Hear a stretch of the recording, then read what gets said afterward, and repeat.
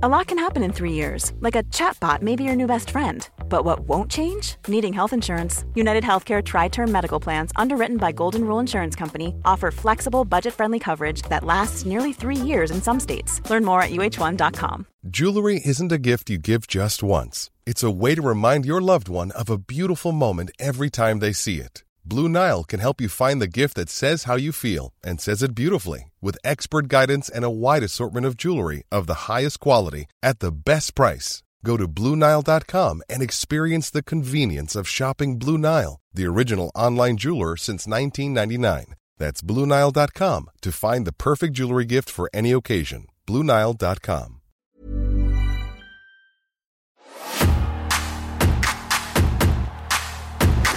If it come to it and you'd gone face to face with Scott Steiner, I would have faked death. I would have clutched my chest and fallen to the floor. What 3 wrestling matches would you watch if you were stranded on a desert island? This is what I'm asking wrestling's best. In the ring, around the ring, behind the scenes, or behind a microphone. I'm Tom Campbell. Thank you for joining me on Cultaholic Island for another episode of Desert Island Graps. Done something about me weight, done something about it. I've lost 9.5 stone in 6 months. She's called Cheryl, and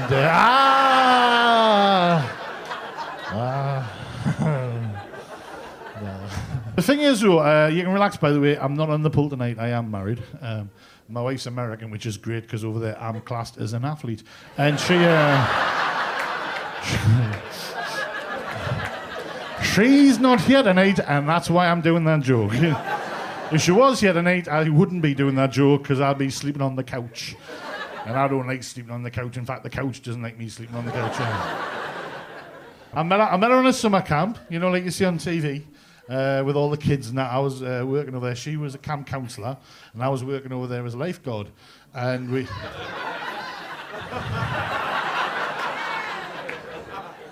That was 26 years ago.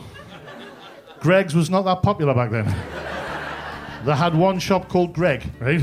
Stefan Peddy, how are you doing? Well, good evening, or good afternoon, or good morning, wherever you are. Mr. Tom Campbell, how are you, great radio mate? I am doing all right, great. We nearly slipped into Tony Blackbird there. I'm doing all right. I feel like it's automatic. I would happy for us to be the modern day Smashy and Nacy. I would love that. Top of the morning, my darling. That would be special. See, what's lovely is that Stefan, you and I, we've known each other for a few years now. Yeah. And you're a man that is well travelled, a funny man, and a massive wrestling fan. So huge wrestling fan. It made sense for us to sit and have a chat about matches that you'd love to watch while stranded on a desert island. And I hate you because this has been one of the hardest decisions. Genuinely, there's a good friend of mine, Kylan Rochdale, who's a massive wrestling fan as well. And we have had, because he works late, so I normally ring him after I've finished the show, my morning show, late show. And we have a half an hour chat. And we have spent 3 weeks trying to come up with these 3 matches. Wow. And I could do it for every promotion, so it's really hard. What I love is that I've had some guests on this who we've started the interview and they've gone, "Oh, do I pick 3 matches? Oh, okay, all right." Despite the fact that, well, that was in the memo that you have to. So I appreciate the effort that you've gone to choose your 3 matches, and I want to talk about your love of wrestling, your life and times in wrestling, and your life and times around the entertainment world as well. But let's get it started. Let's take a little bit of the weight off your shoulders of this big decision. Okay. Your first wrestling match, Stefan Peddy, what will it be? Well, as I mark my phone onto silent, I do apologise because it just rang there. Oh, one for me, which is going to start off, is the Great American Bash, 1989, specifically the War Games match. Ooh, now, there have been an awful lot of War Games matches. There have been some fantastic ones. However, 89 for me is just absolutely brutality. It's stunning. It's everything you expect a War Games match to be, and I think it's what everybody uses as their, that's the one we've got to top, that's the one we've got to beat. Animal is ready to fight. Animal and Hawk in the first War Games, July 4th, 87 in the Omni in Atlanta. And they have got scores to settle with the Freebirds and the Samoans from the Marietta Massacre in the cage. A DDT by Beautiful Bobby.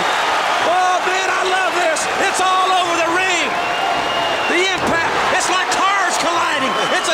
Demolition Derby with human bodies. Can you remember where you were when you first watched it? I was at a friend's house. I was at Peter's house. I made a mate Peter, who had it on way before DVD video, the video cassette of it, which his dad had got because his dad worked on the oil rigs. So so obviously it was a hooky video, but it was because halfway through the tuxedo match between Cornette and Paulie Dangerously, the tape went really fuzzy.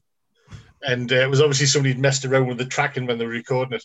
I was at Peter's house and we were sitting watching it, and I didn't know that much WCW because you didn't get to see much of it. And it was probably about 90. Oh, I would say it's probably about 91 that I got to see this. It was a couple of years after it happened.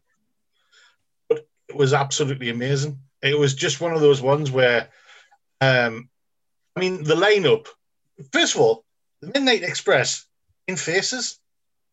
Yeah, it's weird seeing them as faces in this, isn't it? It's really strange, and it took a lot of getting used to. Bobby Eaton is just amazing. I think he's Bobby Eaton's the Arn Anderson's shadow. Everybody knows how good Arn is, and he's finally getting the respect due. I don't think Bobby Eaton gets enough. He's so snug and crisp when he's punching people, when he's taking the moves. Everything looks like it's connecting and hurting. He sells amazingly. And then he's in with the Legion of Doom. And they hold their own in with the Legion of Doom. Especially when Hawk just gets and kills everybody. And they're up against the fabulous Freebirds, Jimmy Garvin, Michael Hayes, and Terry Gordon, and the Samoan SWAT team, Fatu and Samu. Yeah. And this is, and I think everyone does forget, like Rikishi had a real late bloom in the late 90s. But here he is in 1989 in a War Games match. Oh, that's it. I mean, when you're watching them as well, you can see shades of what's to come. I mean, that's just a hell of a team. Plus, you've got Dr. Death Steve Williams in there as well. Oh, of course, I've got Dr. Death Steve Williams in amongst. The thing is, though, he's in there and he's a big part of the match. You remember the teams, you remember the tag teams. That's the whole thing that really stands out to you. And you also, I mean, I could have went with previous ones, like when Sid decided to kill Brian Pillman twice with the most botched powerbomb ever, where he clearly nearly breaks his neck and decides to go again. I could have went with any of the ones which Dusty was in. And I have to be honest with you, the NXT ones have been amazing. Mm-hmm. The War Raiders and Ricochet was just, I thought, when they said they're bringing back War Games, I was like, okay. Yeah, it's not going to be what it was, but hey, they delivered. So that for me is going to be my first match, and I recommend anybody, if you're going to pay the evil empire some money to pay for the network, that's the one to pay for. That's the match to go for. Favorite spot in that match? I would say, honestly, the first minute, because you've got the teams and you kind of know where it's going to go. 30 seconds in, it's kind of like Hawk and Animal. Well, one of them doesn't. Let's just say maybe he had too many fruit shoots. He appears to be hyper excited, and you just see him sort of like go ah, and everybody else is kind of like going, don't want him, and it's almost like people pushing themselves in the way of Hawk, and everybody else going, there's the rest of us here. And any time the camera goes on Dr. Death, you know he kind of knows he's got the camera on him, and he is so snug. I feel gutted that we're being robbed because of Brawl for All of a Steve Austin, Steve Williams match. Oh, that would have been special. Oh, it would have been amazing. But this is the hard one. I've had to pick three. That is the one. Out of all the WCW, that is the one I'm going to go with. Amazing. And I've had to pick one from one classic from the 80s. Absolutely. We'll get to the other ones in just a bit. But can you go back in time to your first memory as a wrestling fan? You talk about a friend who got you the VHS of this. Was this what opened the door for you? No. I'm sitting with my grandma watching World of Sport. I'm going to my grandma's, my grandma being at my house, and I was one of the regular millions of people who on a Saturday would sit and tune into World of Sport. And from the age, I think probably my earliest memory was 5. I would have been about 5 years old, was sitting watching. And the ones which really stand out for me were Kendo Nagasaki. Kendo Nagasaki, Les Kellett I loved because he was really funny. I really loved Les Kellett. Didn't like Catweasel. Couldn't stand Catweasel, but he was only on every once in a blue moon. My grandma had absolute hatred of Jackie Pallo and Mick McManus. I mean, Mick McManus to the point that she was like, she wanted to hurt him. And she would have been one of those grannies with a handbag with a brick in type of thing. That was for me, that was what started us. And then even when she wasn't there, I would sit and watch it regularly. And then when it got took off TV, I wasn't going to watch this American stuff because, it's not proper wrestling. It's not the proper stuff, is it? Yeah, exactly. And that was my attitude at the time. I was like, it's not the proper stuff. But it's funny how that style resonates even now, because we've done like 70 odd episodes of this, Stefan, and we've had people from every corner of the world mention World of Sport and talk about how it's inspired by them. I think quite often we'll get World of Sport matches thrown in here because that style it's a little bit for everybody. It's funny when it needs to be, but also some of the greatest technical wrestlers of our time came through the World of Sport. I feel really bad because I haven't picked a World of Sport match. Don't worry about it. It's genuinely, I couldn't. We spent a week going through, me and my friend Kyle, going through the best matches. I've got to be honest with you, it's, which one's your favourite kid? It's really hard to pick because it depends on the mood, what mood you're in, what type of attitude you're in. I remember finally rewatching some of it on YouTube. And Les Kellett Leon Harris match, where it's Brian Glover, the actor, under Leon Harris wrestling. It's comedy, but it's technical and it's amazing. And the guy's bald and he's complaining about getting his hair pulled. I mean, there's like you say, there's something for everybody. It's a 20-minute match. It entertains for all 20 minutes, which I have to be honest with you can't see these days on some matches. And I hate to say that. You want to say, it's unfortunately the way in which the shows are presented now has changed so much. And back then, these things there was time for these matches to breathe and tell the story over 25 minutes. And you don't with a TV match on an episode of Raw, which I'll be honest with you, at time of recording, the last 3 weeks have been appalling.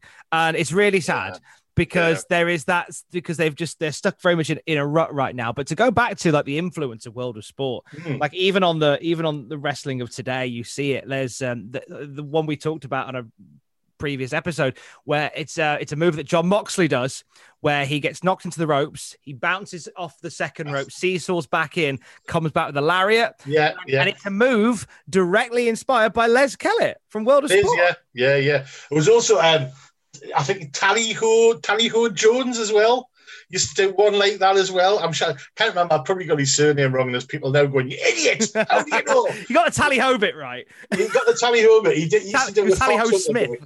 I think it was Tally-Ho, I think it was something like that. It was along lines that. But he used to do the same one where he'd rebound off the ropes and do that and do a lariat. It was lariats are beautiful when they're done properly. Lariats are amazing. When they're snug and they're quick. Who does the best lariat in wrestling? Well, when now? I would actually go to AEW and Cowboy Shit. I have to be honest with you. I am a very, very, very big fan of Cowboy Shit. Yeah. Just because I'm going to be honest with you. The entire roster watching, and I watch AEW more now than I watch WWE. I mainly watch NXT when I had the network, NXT and NXT UK, and AEW, and the main roster stuff was, if Shinsuke was having a match at Cesaro, I would have a watch. Or, if there's certain people who I'd watch a match for, or if I'm listening to a review show, say, for example, on Cultaholic, I would have a listen and go, right, I would have listening. And many times I've asked you, going, is that any good? Can you give us a shout? What do let's have a chat about it. What would you recommend? And I'll go through and I'll dabble in a bit of New Japan. But for me, when AEW started, Hangman Page for me was going to be the standout. And I kind of wish they were doing more with him now than sticking with the Dark Order. And I know they're going to probably wait a bit longer, and then we're going to have the Omega. I'm not going to call him Omega. You can sort of Omega. It's not how we say it here. It's the same how fish oil. Go away, mister. Omega 3. Yeah, Omega 3. It's the exact same thing. Kenny Fish Sounds Oil. like that Doctor Who as well. They're aliens. Know what I'm talking about. Why have we never called him Kenny Fish Oil? Why? That'd be great, Kenny Fish Oil. It'd explain the luster in his hair. But I know they're going to do that. You kind of think that's the way they're going to go back for the booking and go back, and hopefully that'll be a case of, him having a long title run and then Hangman Page coming in, because he's had his redemption arc and storyline. For me, I love the stuff he does. He's so good, and his matches against Pac, wow. He was a bit of an unripe tomato at the beginning of AEW, and I think he needed that. I think they very clearly had the idea that he was going to be the guy, when they first started, and they kind of soured on that and went, not yet, but down the line. I have to be honest with you. If you're watching, just for me personally, because everybody's got this is a great thing. Everybody's got different opinions. Mm-hmm. This is why I love wrestling. You can sit and talk to people for hours on end about the same matches, and everybody's seen something different. Everybody's enjoyed something different. For me, he believes. That's the whole thing. When I grew up, I was watching people who believed in what they were doing and believed in who they were, and I was like, wow.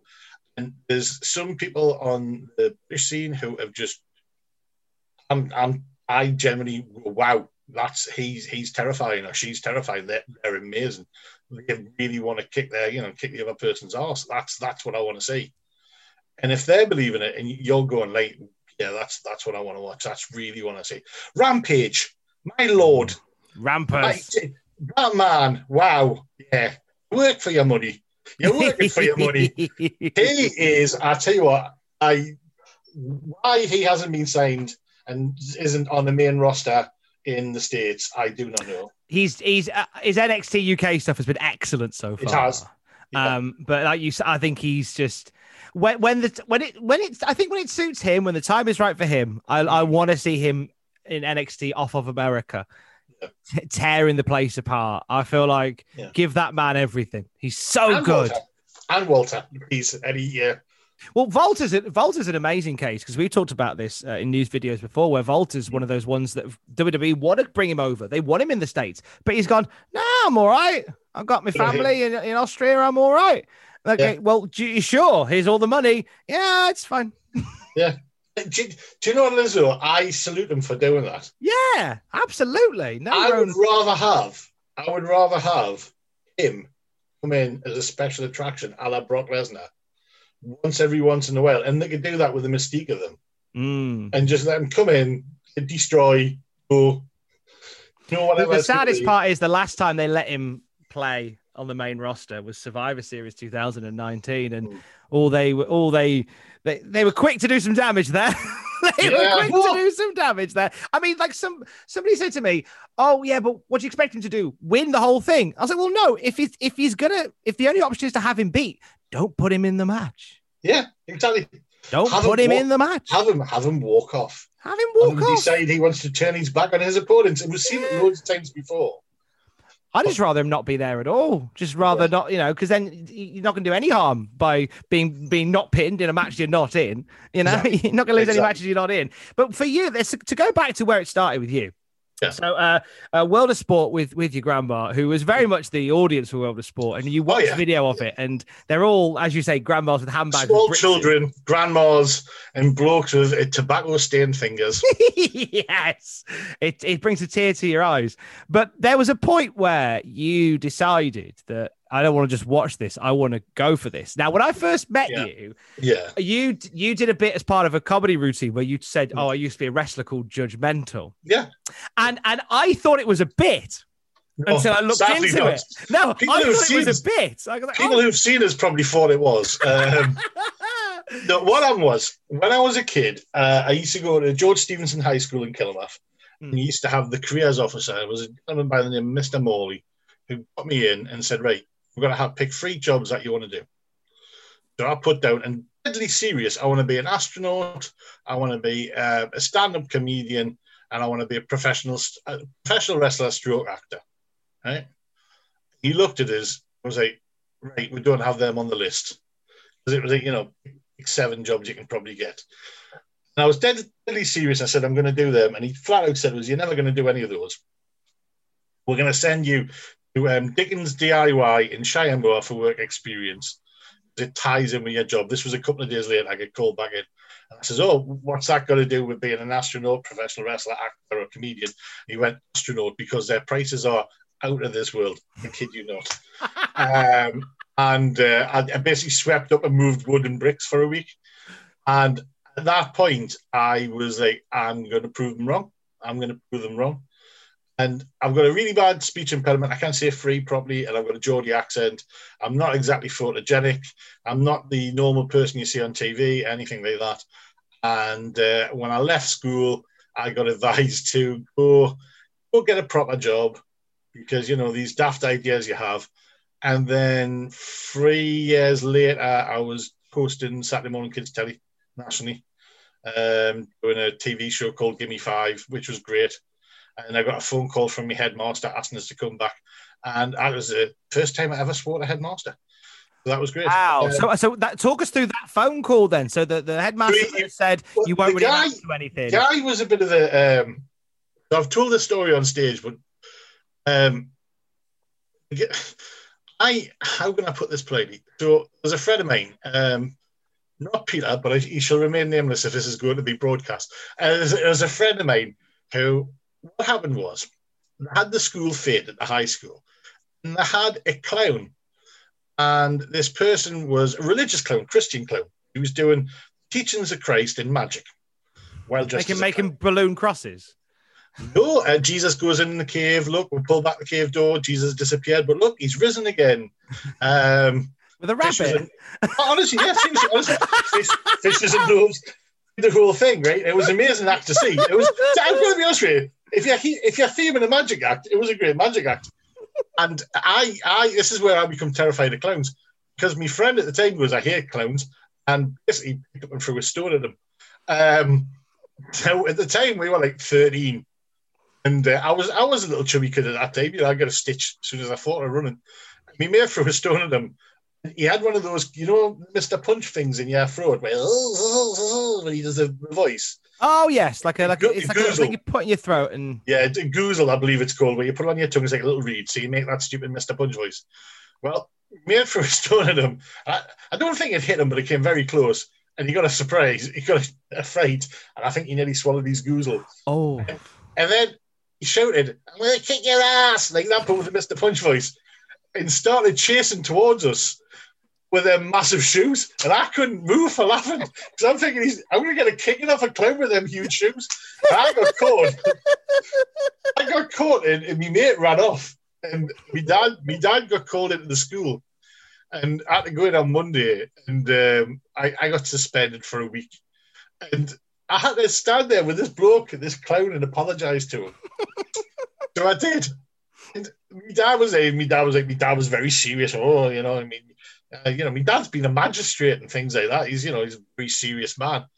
And it was for all my ideas were really daft about being a wrestler and acting and all that. He's get my job.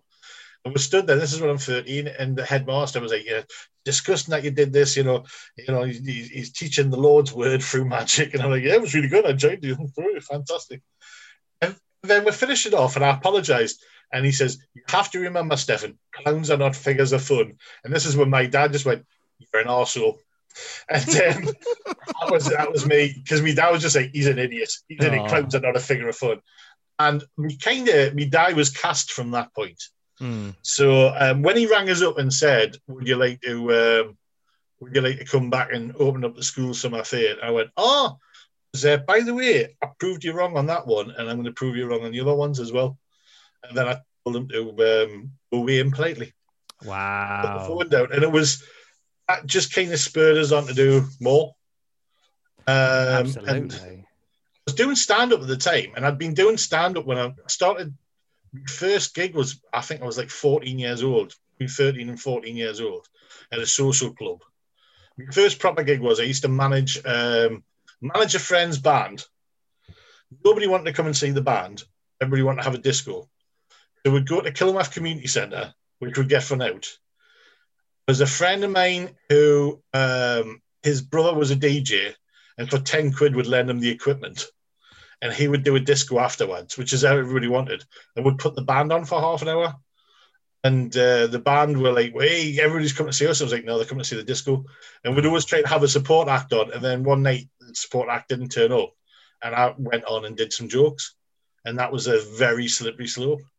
That was your first comedy gig. It was by accident. That was your first comedy gig, yeah. And it paid terribly, which has seemed to be a frequent thing for most of my career. So how did we go from that to Judgmental? I always wanted to be a wrestler. Yeah. Was really keen to be a wrestler. I was in London. I was crashing at Ed Byrne and Ross Noble's flat because they were friends. And they had the scummiest flat in London.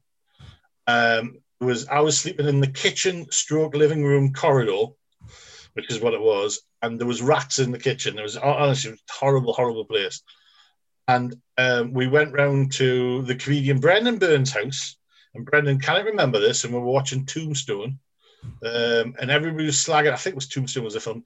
We were all sitting, and everybody was basically slagging each other, having a go and having a dig and having all this. And I was really sick. And at that point, you had to live in London to have a career. And I hated London with a passion. And the weekend beforehand, I'd been at the comedy cafe in London and made a couple of jokes. And Andre Baker had been one of the people in the audience and said about Hammerlock. And I'd seen Hammerlock in the back of Power Slam magazine. And I was like, "Oh, wow, yeah." And he was like, "Yeah, if you want to do training, blah, blah, blah." He was quite a big lad and all that. And he was going, "If you want to do blah, blah, blah, come along." And we're running a training camp and that. And I sat there and I was so sick of everybody being so nasty with each other and so horrible. I mean, Ross wasn't, but everybody at that point was everybody's young and everybody's fighting for the same gigs and things like that. They tear each other down constantly. Yeah. And I was absolutely nobody. I was no good. I was terrible. Genuinely, when I was younger, my heart was in it, but I didn't have any life experience and I had nothing. I'd lived in America for about 9 months, which is where I met my missus. I traveled around and went to see lots of wrestling shows, which was really, really good fun. It followed me travels around states, basically going to see shows, which was a lot of it as well. And apart from that, I had very little life experience. And I thought, right, and we sat in the party and just said, this for a game of soldiers, I'm going to go become a professional wrestler. Which Brendan was like, "You? Yeah. Off you go," type of thing, laughing about it. Then I thought, right, Hammerlock, about 4 months later, the summer camp, went along and did the week-long summer camp. In the meantime, I'd tried to find if there was any training schools closer to me. And there was some people did little one-day sessions. There's a guy who claimed to be from the Wigan Snake Pit, which I lost 200 quid on, and it wasn't. It was just some chancer. That was a prestigious fighting club, wasn't it? Well, no, it was, yeah. And this guy claimed he was from the Wigan Snake Pit and spent 200 quid and went down for 2 weekends and learned how to do Hammerlock. And then you found out that he'd heard of the place, but he knew nothing about it. And his uncle used to be an old World of Sport wrestler. And he came down and was showing you how to do forward rolls and things. No break falls, nothing like that. And that was me starting. And I also, many, many years ago, there was a case of I had pushed myself so as far as I could go, saying, right, I really want to do this. And anywhere where they did a training school, I would, instead of doing stand-up, I would go and try and visit and learn how to do it and learn how to become a wrestler and try and find anything. And I lost a lot of money because if you think there are some dodgy training schools now, wow. Mid-90s was the Wild West, I tell you. But you landed on your feet with Hammerlock because for people who don't know, like Hammerlock was a big wrestling school again. It was. And you've look got at the alumni. Yeah. Finn Balor. You trained at the same place as Finn Balor. Doug Williams, Johnny Moss. I actually think, and I'm not sure, I think Fergal was there for that one, that main one, that first one I went to. Oh, really? If I didn't know better, I genuinely think there's a couple of pictures I've seen on his thing, and I can judge it by the size of Johnny Moss, how bigger he gets. And I'm like, going, that's about the size. Yeah, I think that's about the size when I first met Johnny. So he's because Johnny's Balor sizes. It's like the rings inside a tree. Like how big is Finn Balor? Johnny Moss is amazing. Yeah, Johnny Moss is one of those people who's like. The intensity, he's like a British Scott Steiner. I've seen him suplex people who were like, I'm not going to go. You're going. You're suplex. You're gone. You're like, oh, I saw him in a show in Scotland. And this was when Grado was still one of the lowlanders. Before he was like probably Grado. Before he was Grado, yeah. Yeah, and there was I think it was Govan. Very close to Govan, or maybe Bell's Hill. I'm trying to remember exactly where it was. But Johnny Moss was in a match, and he was in a match. And the thing was, in the 90s, there was a lot of fat lads like myself who went, I'm a wrestler. And they'd buy some pleather trousers, and they'd be really tall and really big. I actually sat backstage watching people cling film their belly down, have a match. So they'd breathe in, and people would cling film them, right? And if anybody says that never happened, I can pull witnesses to this. I'm not going to name names, but they did it, and they stuck their stomach in. So they'd be blown up before they even started. I was happy just to be fat and late, right? It was fantastic, hid me stretch marks. And you'd see people do that. And I always remember Johnny was in with this lad, and this lad was just, no, I'm not selling anything. I'm not going to sell anything. I'm going to be the taker. I'm going to do this. I'm going to do that. And Johnny just then proceeded to show him, hey, look at all these moves I can do. You're going. Yeah, oh, very much so. He suplexed this lad about halfway across the ring. And I just remember just going, that is a thing of beauty. There's something to enjoy. It was really good. It was really good. Where did the character come from? Where did Judge Mental come from? Well, Judge Mental came from, we were laughing and joking on and trying to come up with names for ourselves. And I probably went to Hammerlock for the week-long camp, and then I went down quite a few times the odd weekend if I was down that neck of the woods. But travelling all the way from Newcastle down to Kent is like an 8-hour train journey. So you can imagine it is a long time to get down there. And then you're sore and you're stiff coming back as well. And you're like... Because, unless you're training constantly, you're going to get battered to hell. And your body's not used to it and pumping. And when we were sitting coming up with it, we all came up with names, but I had Judge Mental deformed in my head from about the age of 16. Because it was like, right, so my idea was, okay, you got the death sentence power bomb. So at the time, it was all the really gimmicky WWF stuff. So it was like, right, okay, well, I'll put a bit of cloth on my head, the white cloth on my head before you deliver it, which would give you like a 5-second pause to do something. Coming down the full weight of the low would be a splash off the top rope. Going for a long stretch would be a camel clutch. And it was looking, going, what can I actually do? What can I actually do? And what would be a good name? So I've always loved that side of it. And the booking and the coming up with the characters and all that. That's the best for me. That would be the best job ever. That being a booker. Nice. What was your favourite match as Judge Mental? The one I remember most. Oh, God, this was terrible. So I was the promotion called IWF, which is where some people had their starts. We had people come up back. Went from backyard into there, and has been incredibly pleasant whenever he's mentioned it in the past. Incredibly pleasant, more pleasant than he should have been. At the time when we were there, I just went through a really messy breakup. I got into a bit of an argument with him about somebody loading the van and doing something. And to be honest with you, he was always way ahead of everybody else. There was a couple of other lads who were really, really ahead of everybody else as well. There's a lad, Brian Bell, Assassin, who Assassin is a great pair of hands and should have been bigger than he is. Should have been way bigger than he is. One of the really talented men who could really move. And we were in a tag team called Law and Disorder.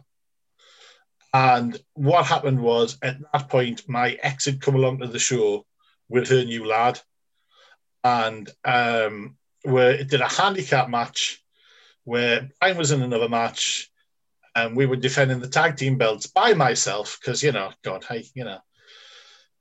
we all have a cross to bear, and I was an idiot at the time. I went, yeah, great. And it was basically what I didn't know was the lads in the locker room knew about it. One of the managers at the time who was running it knew about it, and they fed everybody to us. While I kept pointing at the bloke, giving the Hogan point, going, "You!" So she turned up, and at this point I was well over her, but at that point it was really a smarmy little bitch who she was going out with. The living shite scared out of them, seeing me basically power bombing and choke slamming lots of people in the ring while I keep pointing at them going, "You're next." Way ahead of Goldberg. It's lovely to be here in Acklam, the only place where the family tree is a straight line. From you. Now, you've got somebody here. Just shut up, man. You've got somebody here who's going to be a ringside enforcer. Right, well, I'm sorry. I don't come from Borough. I come from the town. The town, Newcastle.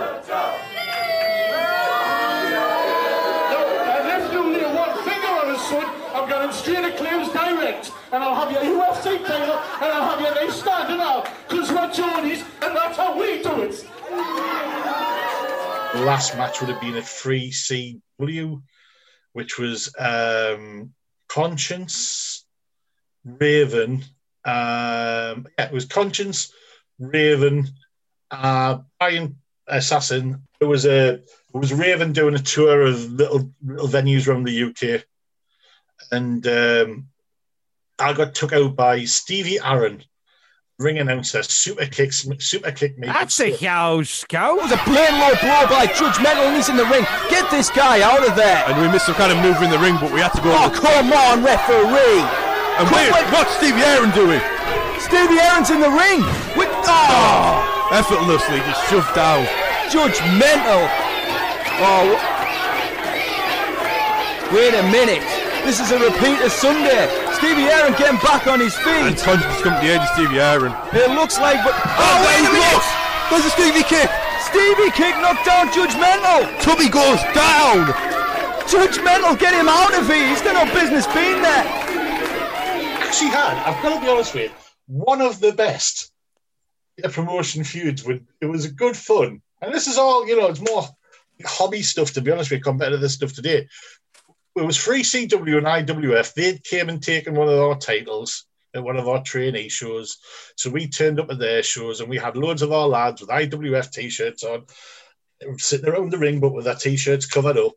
And what happened was we got Ice in the Ice XXIS or whatever, and Sweet Stevie Aaron in the ring.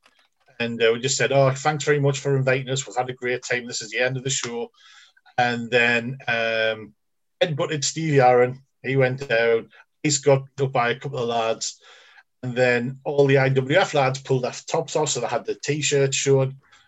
Well, this was at Bumstown Social Club in Middlesbrough. And, we're all from Newcastle. They're all from Middlesbrough. And the 3CW locker room emptied out, and there's a big fight. Somebody ran into the main club and went, "Hey, there's a load of lads from Newcastle trying to chin our wrestlers." And half the bar came in, swinging stuff, trying to get for everybody. And the 3CW crew had to basically fight everybody out of the doors so they could get away. I'm left in the ring.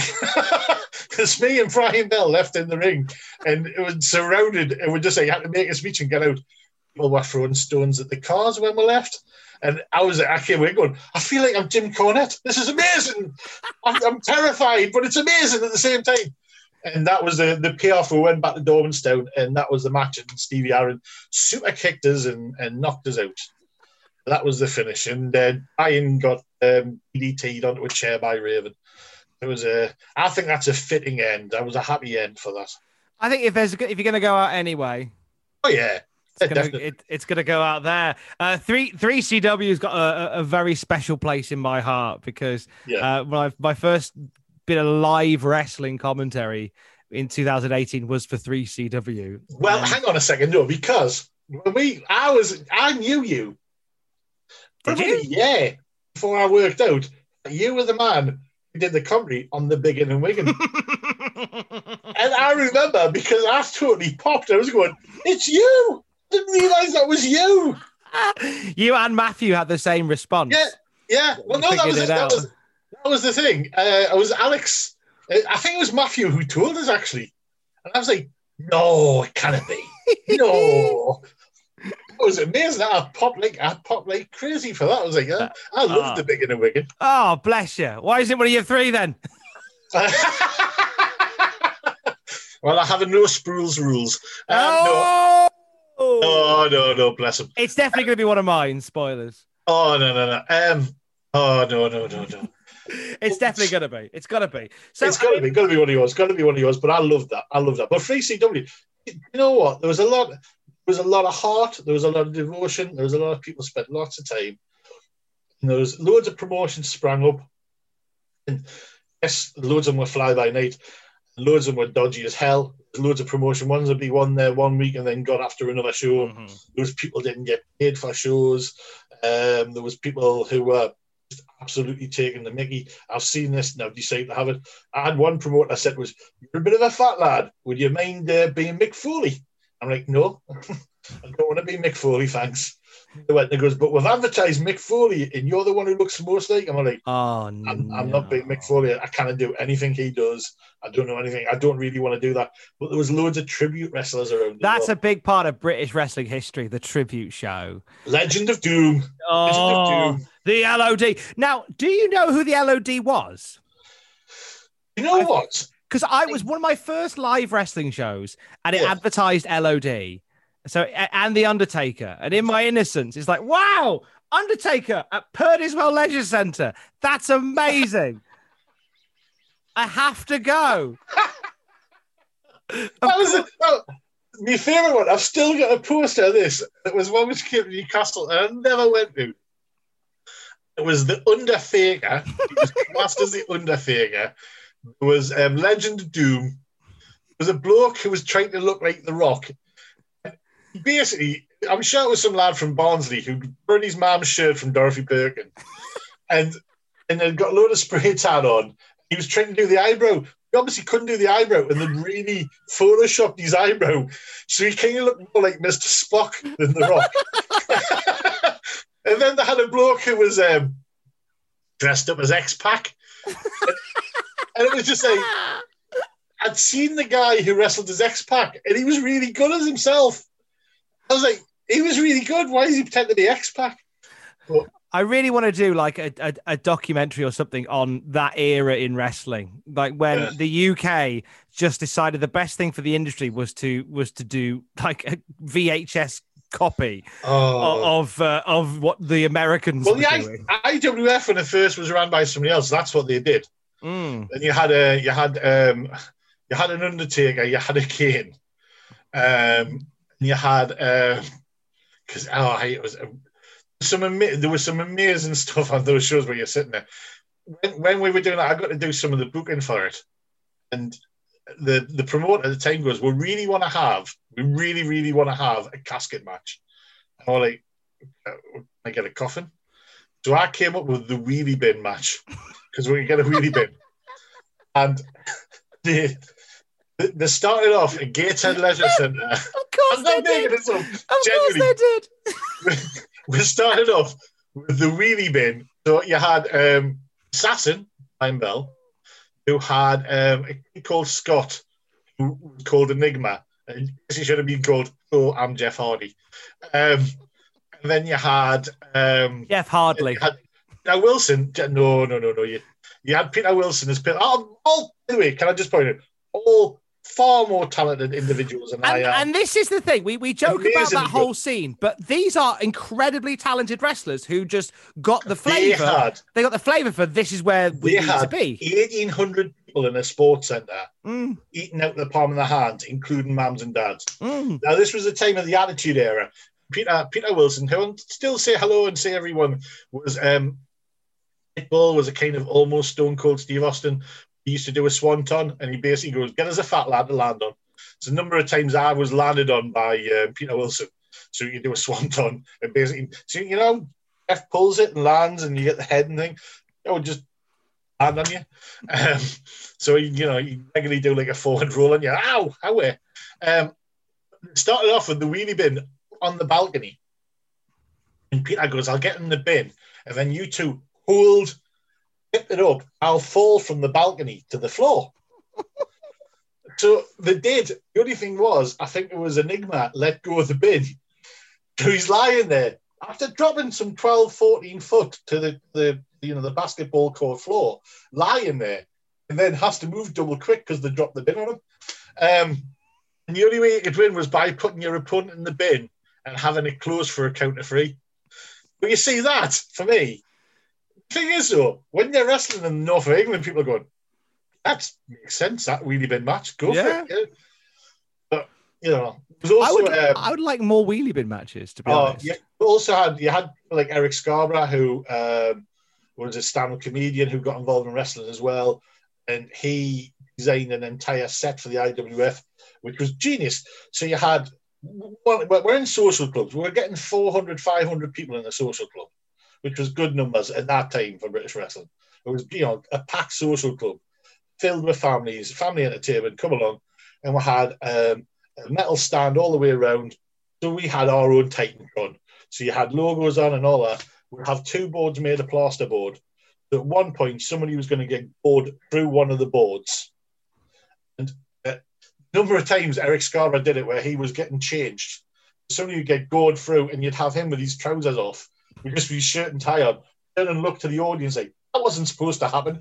And the thing was, people are going, "Hey, the man was nearly naked. They didn't think that was going to happen. That was amazing." And then somebody would get bored back through it again. And you were like, with stuff like that, little touches like that. He also came up with the character, I think it was him and Lee Kyle came up with the Italian leprechaun from Foolery, who was just utter genius as a character. This whole conversation proves the point that I've been making for years, that wrestling is so much better when it is inherently bollocks.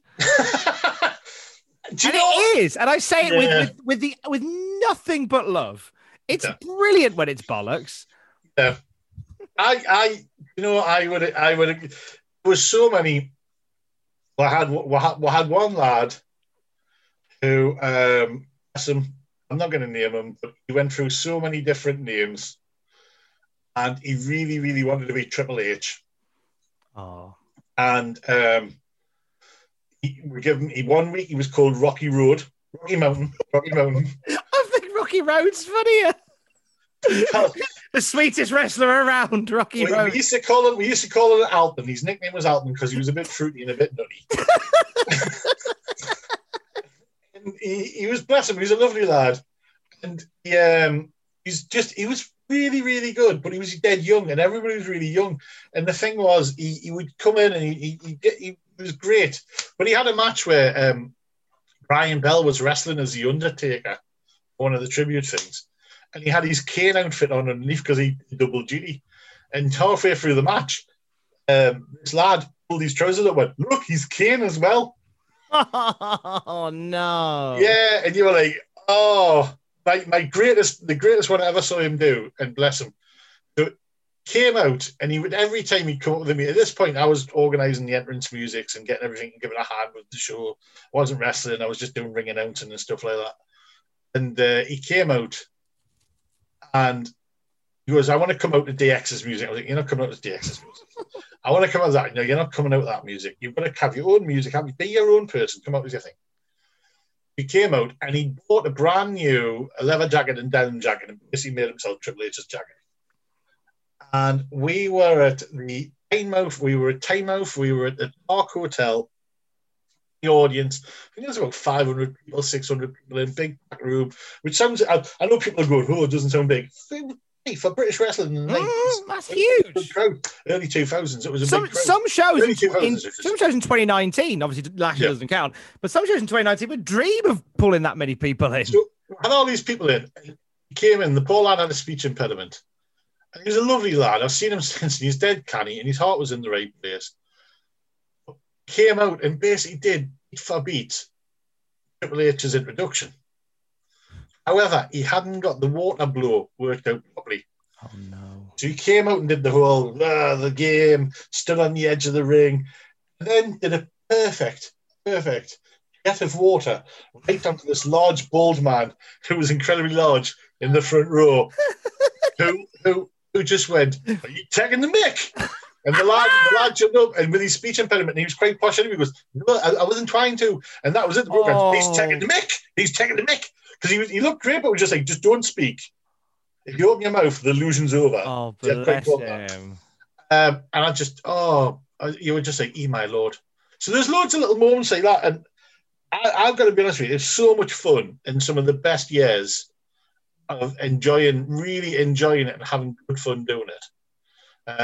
Some amazing times and meeting great people, and it was a really great time, good fun. Like, was there something that you didn't get a chance to do that you'd like to do, or something that you could, if you could do it again, you'd do it differently? Yes, I would work on my cardio a hell of a lot, and also not think that I could wrestle with a broken rib. Yeah, because I had I thought I had a bruised rib, and I carried on. And it was quite apparent. And if anybody's ever had a broken rib, you'll know. Unfortunately, I am one of those, there's a doctor called behemoths, who you don't realise that you've hurt yourself and all that. I was walking around with a broken, I broke my foot 2 years ago. I didn't realise I'd broken a bone in my foot. And I was limping around. And after a month, my wife got really angry with us and said, right, you go to the hospital, get checked. So I went to the hospital, got away. Yeah, you've broken this bone in your foot. I was like, all right. He was, what it is when you broke your foot last time. And I was like, I haven't broken my foot before. Like, you have, look, that's where it's not healed properly, and this is it. And I was like, I guess, well, 5 years ago when I had a bit of a limp for a couple of weeks, and I'd broken a bone in my foot. Oh, jeez. So yeah, I'm very, I like to say, if it was in a conversation, I'd say I've got a high pain threshold. However, as my wife described it as, you're daft, you're stupid, and you don't feel stuff. So I would learn to do it. To be honest with you, I think I would have. I was at the end when I was finishing with the IWF and all that. Like I say, I was in a really, really bad place, and I've got to be honest, I was probably a dick with some people. It's one of them learning experiences. I was about 10 years older than everybody else. I was going through a really messy breakup. I was only getting my son at weekends and things like that, and I was in a really, really bad place. And I know for a fact that there's a couple of people I've seen since and apologise to, because that's one of the things you always do. Go back and apologise for any mistakes you made. And there's a couple of people I haven't, that's one of the people I haven't seen to actually say sorry to. But I was just an arse. Words I shouldn't be using because I now work for the BBC, but I'm being very honest. I was just being a right arsehole. So it's one of them things with time, that annoys that kind of tarnishes memories, because you're like, oh, why were you like that? Come on now. You water under the bridge, you realise, maybe not being the best you at the time. I hear that. We'll talk more about that in a bit, and more wrestling-based shenanigans. But we've got to pick your second match now. We're on to the second one. So we've had a belter from War Games, 1989. What would you like your next one to be? This is going to get people going, what? It is Diesel versus Bob Backlund for the WWF title. So this is the night after Survivor Series 93 at Madison Square Garden. Yeah, house show. Yep. So this match, Bob sizes up Diesel. 8 seconds long. Bob sizes up Diesel. Diesel gives him a boot. Power Bob, 1, 2, 3. With the hitman Bret Hart temporarily out of action, Big Daddy Cool, the ranked #1 contender, the bell rings and Diesel, the 7-foot monster, seizes the opportunity. What a boot to the midsection, and then from there, Bob Backlund, jackknife to the canvas, Diesel, the cover, and in a record-setting 8 seconds, Diesel becomes the new World Wrestling Federation champion. The celebration was on as Big Daddy Cool became the leader of the new World Wrestling Federation generation. Explain why this is on your desert island. Right. So, at this point, it was the new generation. Mm-hmm. I was getting back into it. I was getting back into American wrestling. I preferred WCW. Diesel, at that point, I really enjoyed Bret Hart matches, really enjoyed Shawn Michaels. I really enjoyed the technical matches. However, there's something about some muggle big bloke just coming in and destroying somebody and going, there you go, comes a good one, comes done, right? My favourite wrestler is Vader. I know everybody says he's snug as hell and all that. My God, the bloke could move. And this is nearly going to be Vader versus Stan Hansen, right? Which is such a match and a half. And I got to see via various tape traders because that was the way everybody got to see everything. Mm-hmm. And it was gonna be that. And then I thought about it, and the reason why I've picked this match is it's short, it's sweet, it's to the point. But sometimes you don't have to have a 20-minute match. You get the pop off the crowd and see the entire place go crazy. The reaction to the crowd to that match was amazing. And after watching Bob Backlund and Bret Hart go at it for so long the night beforehand and have such a match the night beforehand, and it was, going to be amazing. And then you just get somebody who goes, none of that crap. Poof, done. That's good. And it really kind of went, wow, that cemented a new direction, a new way forward. Unfortunately, it wasn't the greatest way forward. But I like Kevin Nash. I think he's great. I know everybody slags him for various different things and makes jokes about his quads and all that. I tell you what, the bloke is bloody entertaining. And it's that particular match. It starts Diesel's title reign during the New Generation era on the best foot possible. It goes in an awful direction after that. What would have happened if he hadn't been stuck with Mabel? And this, unfortunately, and because we do the classic Raw review, Justin Henry and myself, so we're in that, we're deep, we are. Yes, I know you are. Deep into the trenches on that one now. Yeah. And you know what? I always blamed Mabel. I did, but his title reign for the majority of the year has been a farce, and we haven't even got to Mabel yet. So I can't blame Nelson Fraser anymore. You can't. The thing is, though, very much in the case of. Whereas if it'd been Taker could work with everybody. Mm-hmm. So Undertaker work with everybody. He got given some stinkers and he made the best of it. He did. But the issue they had as well is that Vince really didn't let him be sort of the cool badass that he become in '94. He really wanted this sort of clean cut baby face. But in doing that, you sort of all the title. You castrate him. And you're suffering succotash him. Yeah, and we see it in like Roman Reigns, the suffering succotash bollocks. We see it there. And what's frustrating is, had you let Diesel be Diesel throughout this title reign that he had in '95, the wrestling world could have been very different. You'd have had the attitude here 3 years early. Oh, exactly. Exactly. The thing is, you saw it with Cena as well. And Cena went along with it, but Cena still managed. Cena went with it and made it work. Yeah. Cena leaned into it. The others kind of didn't. If you carry on letting Cena be Thugonomics.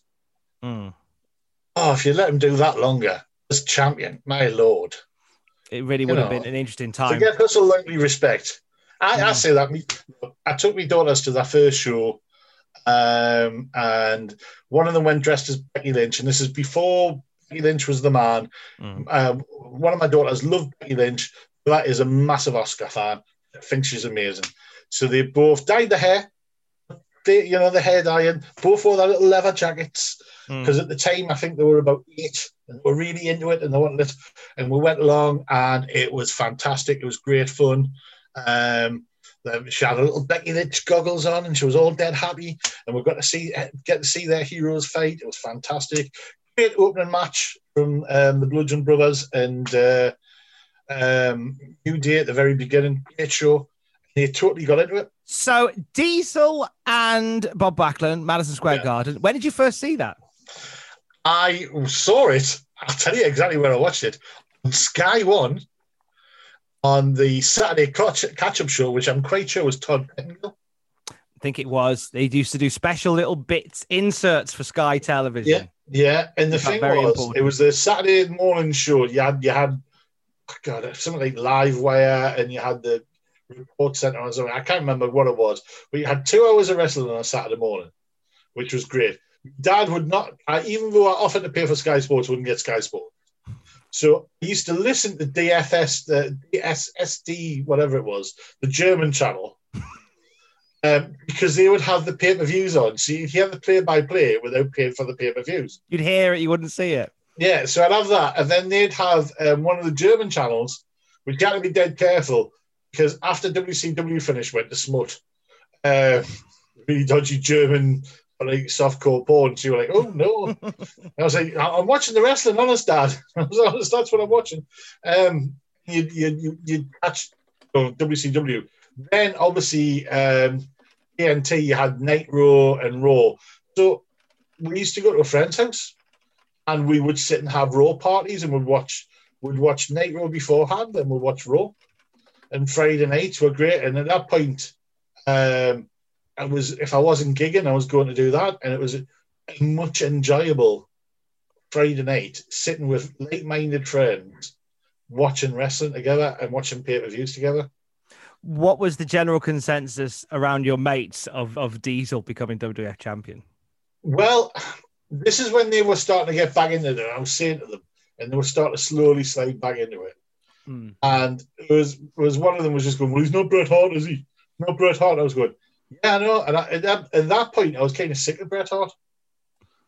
I never really bought, he's great and all that, but I never bought into the whole how fantastic Bret Hart is. I look back on his matches now and enjoy them more. But I was never a massive Bret Hart fan. And it kind of kick-started us getting back into it and getting back into enjoying it. Just that one match is, I would take that over the Shawn Michaels Bret Hart Iron Man match. My Lord, that is a boring match. Sorry, people can come. You're gonna have to get some cable wire if you're gonna hang us. Rope will not be strong enough. That match is so boring. I paid for that pay-per-view. I watched it and I was annoyed. I love how much that match divides wrestling fans because on this show alone, we have had people like yourself saying it's the most boring, overrated. Yeah, I've heard. And we've had people say it's one of my top 3. It's incredible how it divides people. I think the one complaint I always have about it is that you create this match, which is the most pinfalls, the most decisions within an hour, and you don't use it. Like, why even create? I think the fact there's part of me that goes, would that match have been remembered more fondly if it had just been set up as a one-on-one match that just happened to go to an hour draw? Yeah. They could have just thrown a couple of pinfalls in. But knowing the characters involved, Bret and Shawn, you can know both were reluctant to chalk up a loss. I refuse to lie down for you, and you refuse to lie down for me. I think they should have forgotten the 1 hour thing. Just had them one-on-one. Just have it go an hour. That, it would have instead of people going, oh, what a boring Iron Man match. People are going, oh my God, it went to a time limit draw. Yeah, exactly. That never happened. It's a Broadway. It was amazing. It was fantastic. Yeah, it's funny how twisting it like that. Like instead of having a bad casket, you just bring in a wheelie bin. What about the Raw match where you had Cena, Michaels takes over the rest of the show? Still, people talk to this day. That is a great example because they even had stuff coming up on Raw in the second hour that they didn't get to because this match went the distance. I was like, and that's still because it's still people talk about now. When it was so amazing. It was great, and was that in the UK? It was. It was a UK. There's an episode of Raw in the UK. Raw. I'm quite sure. It was one of them daft ones where they have the taxi cabs on the stage. Because England. Yeah. Look, it's your hard man. He's going to walk out with a shotgun. Yes, that makes sense.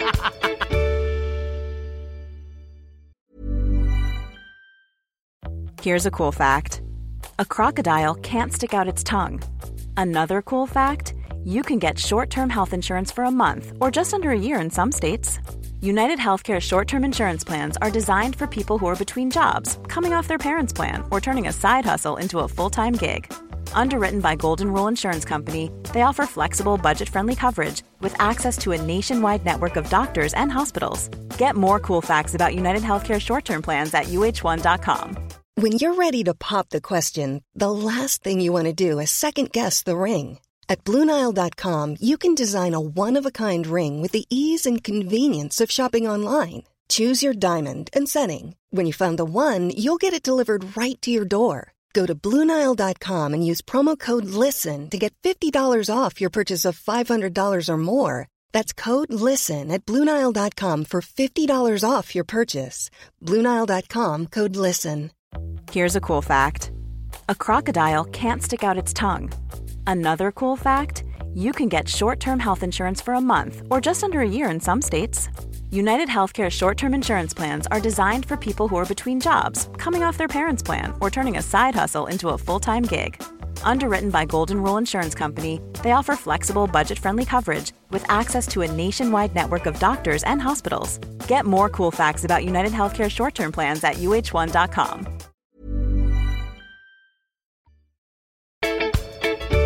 We got another match still to come for your DVD. You got loads of space on your DVD. You can put an hour match on if you want. You can put an hour match on if you want. We'll get to it in a bit, though. I have got a good one. I have got a good match. Amazing.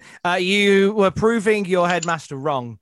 He said you wouldn't amount to anything in the world of entertainment. You not only did you smash the stand-up world, headed south, part of a Saturday morning kids show. You ended up in a sitcom as well. People know you as Big Keith from Hepburn. Yes. What a treat.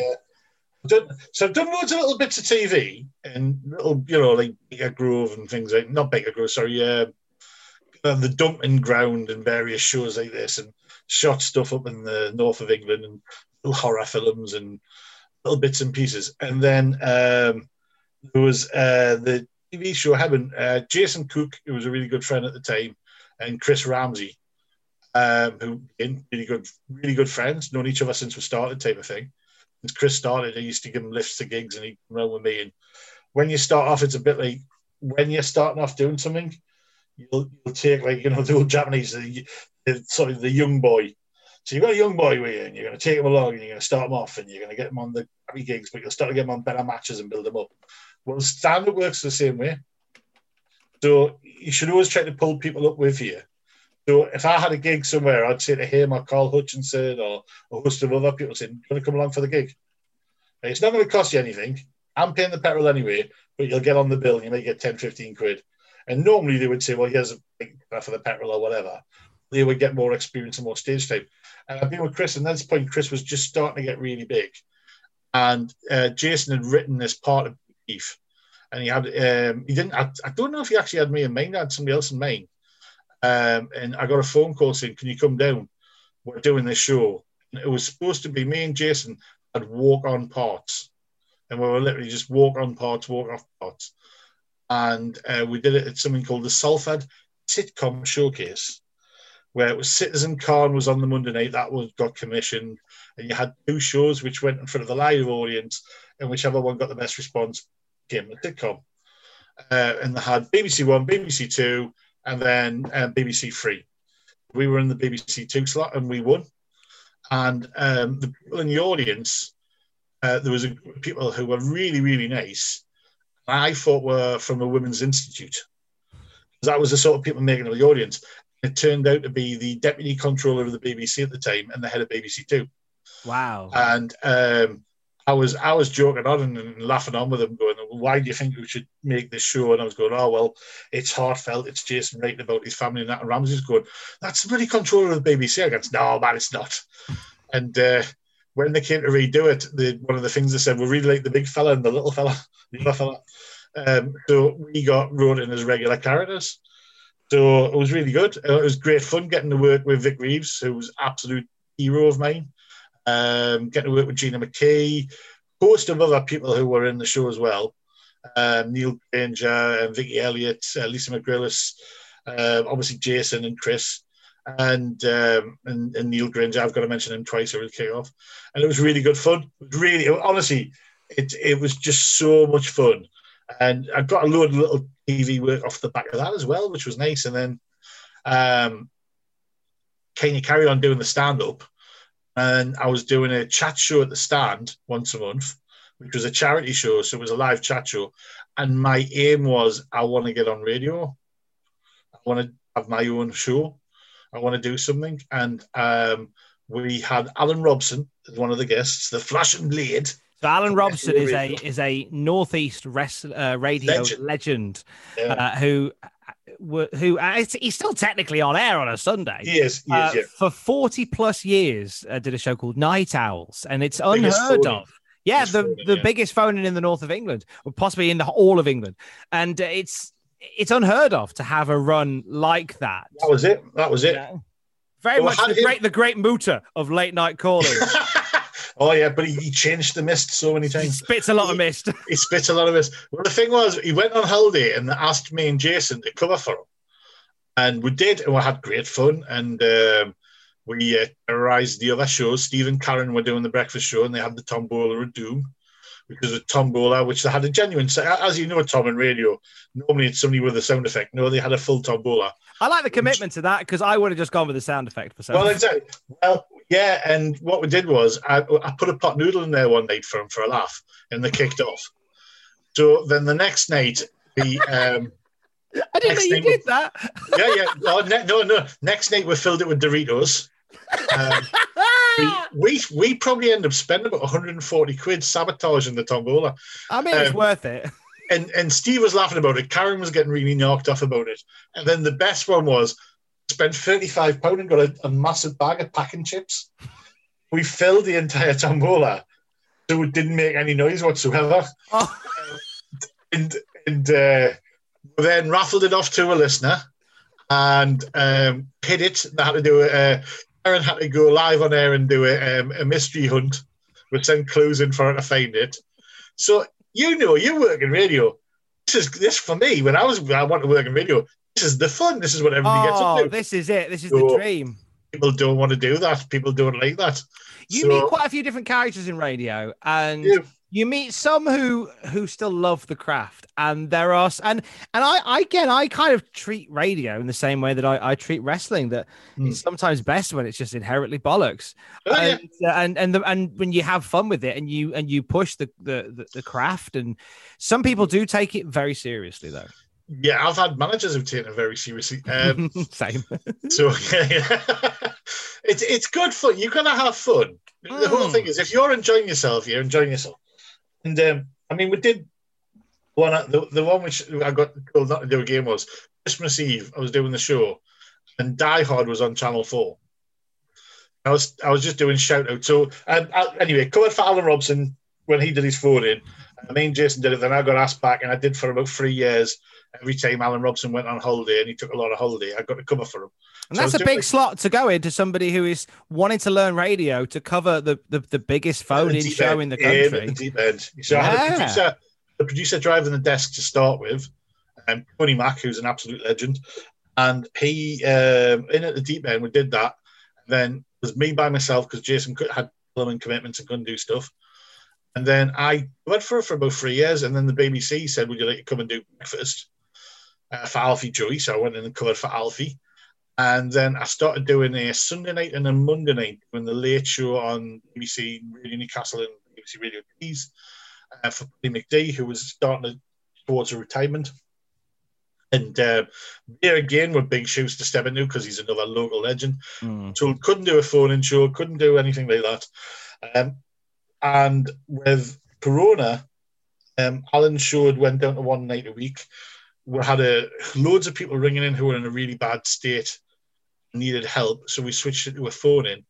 And it's now just gone over a year of us doing the phone-in. And it's the most fun. genuinely don't feel like I'm at work. It's great. It's never know what you're going to get. And You it's just sort of very- casually slid into that role as sort of the lead talk show in the north of England. Well, thank you. I appreciate it. We try. No, you We're hear on it. Cumbria- You can we're on hear it. Cumbria now as well, and you never know what you're going to get, which is a great thing. I think there's something magical about that, though, about that sort of radio that's very Oh, yeah.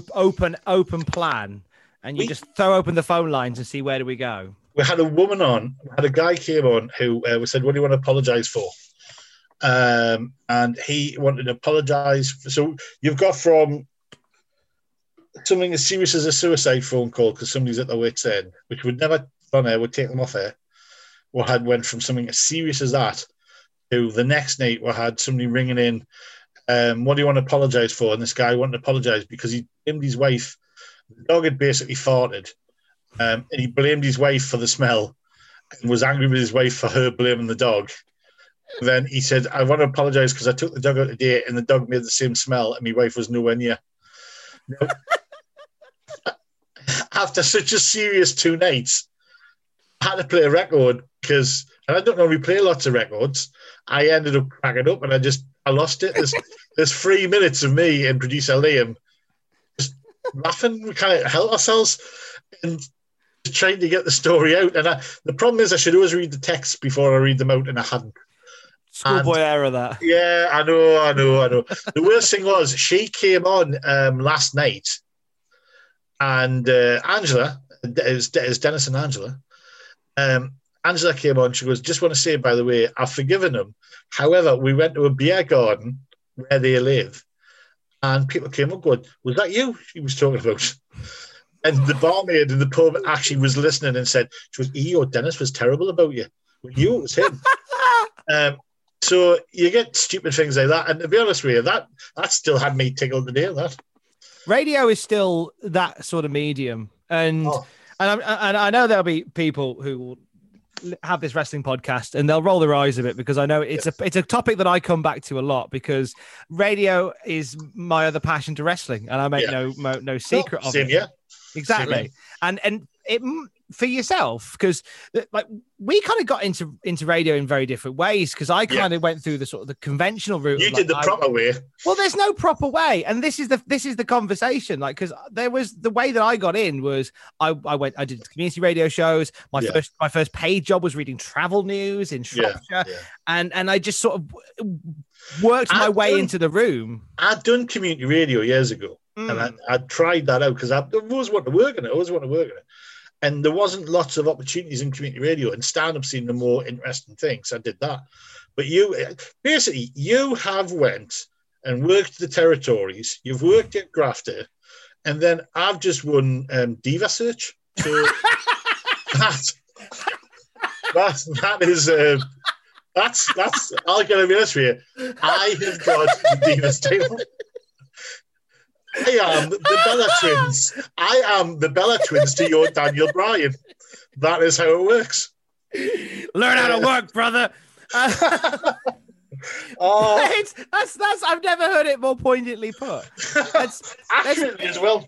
But the difference is there are some people that win the Diva Search and they phone it in and they eke out, they take the paycheck and they do the bare minimum. Some win it and go, I want to freaking kill it at this. I would like and to you're think in that I am category. Victoria. I would like to think I am Victoria. You're Victoria. Starting off as a bump and hoe. Starting off as one of the Godfathers who could do the both. Who then trained and worked very, very hard. And I've got to be honest with you, Victoria was one of the best women's wrestlers. Bridging the gap between now and what was. Yeah, she's very much that. Becky James, AJ Lee, Bridge. that kind of, yeah. And well, you're gonna loads of people go for Beth Phoenix and people like that, and yeah, very much so. But Victoria was so bloody good. She grafted and grafted. When you find out the stories of Molly Holly as well, I think a lot of people write off that era, but some of them were amazing. Some of the matches were, horrible. Some of them were really bad, and you had people who were there purely on looks. But there was a lot of talent there who just didn't get a chance. That really I would love to see now when Victoria came back in the Rumble. I was like, oh, fantastic. And, you know, she got her spots in and got some bits and pieces. But I'm like, God, imagine what she would do now. You want to see her mix it up now, don't you? Oh, yeah.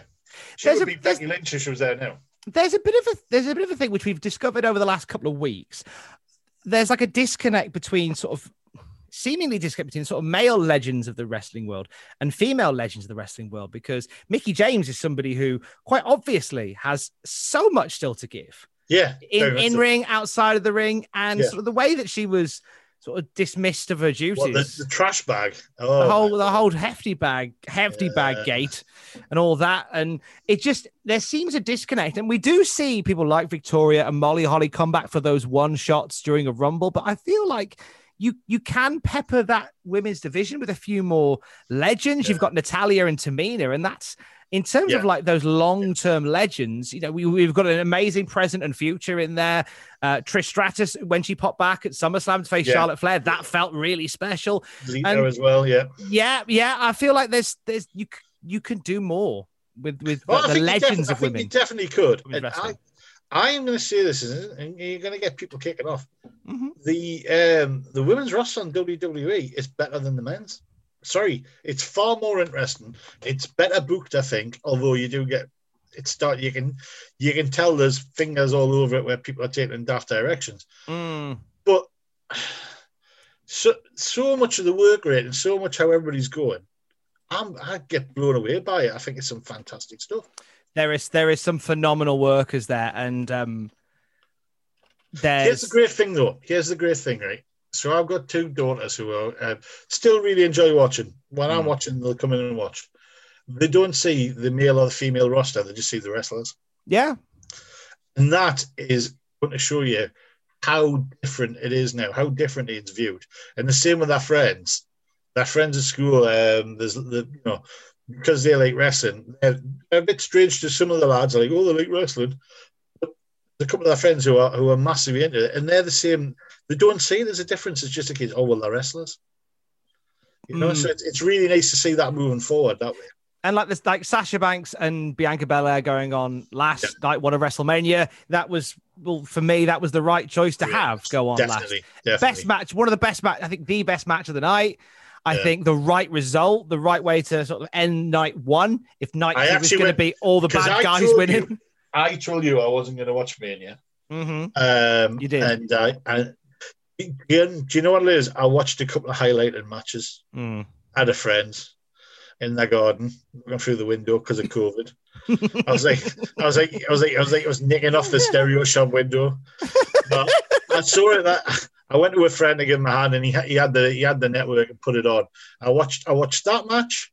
I watched 2 minutes of The Fiend and Randy Orton. Why? So you watched all of The Fiend and Randy Orton. God, why did they do that? I'm baffled. Watched a couple of other matches. I heard a lot of the results and the reviews and all that. And yeah, I'm just not interested. Like I said to you, there's not anything. It was the first Mania where there is nothing there which is going to make us go, I want to watch that match.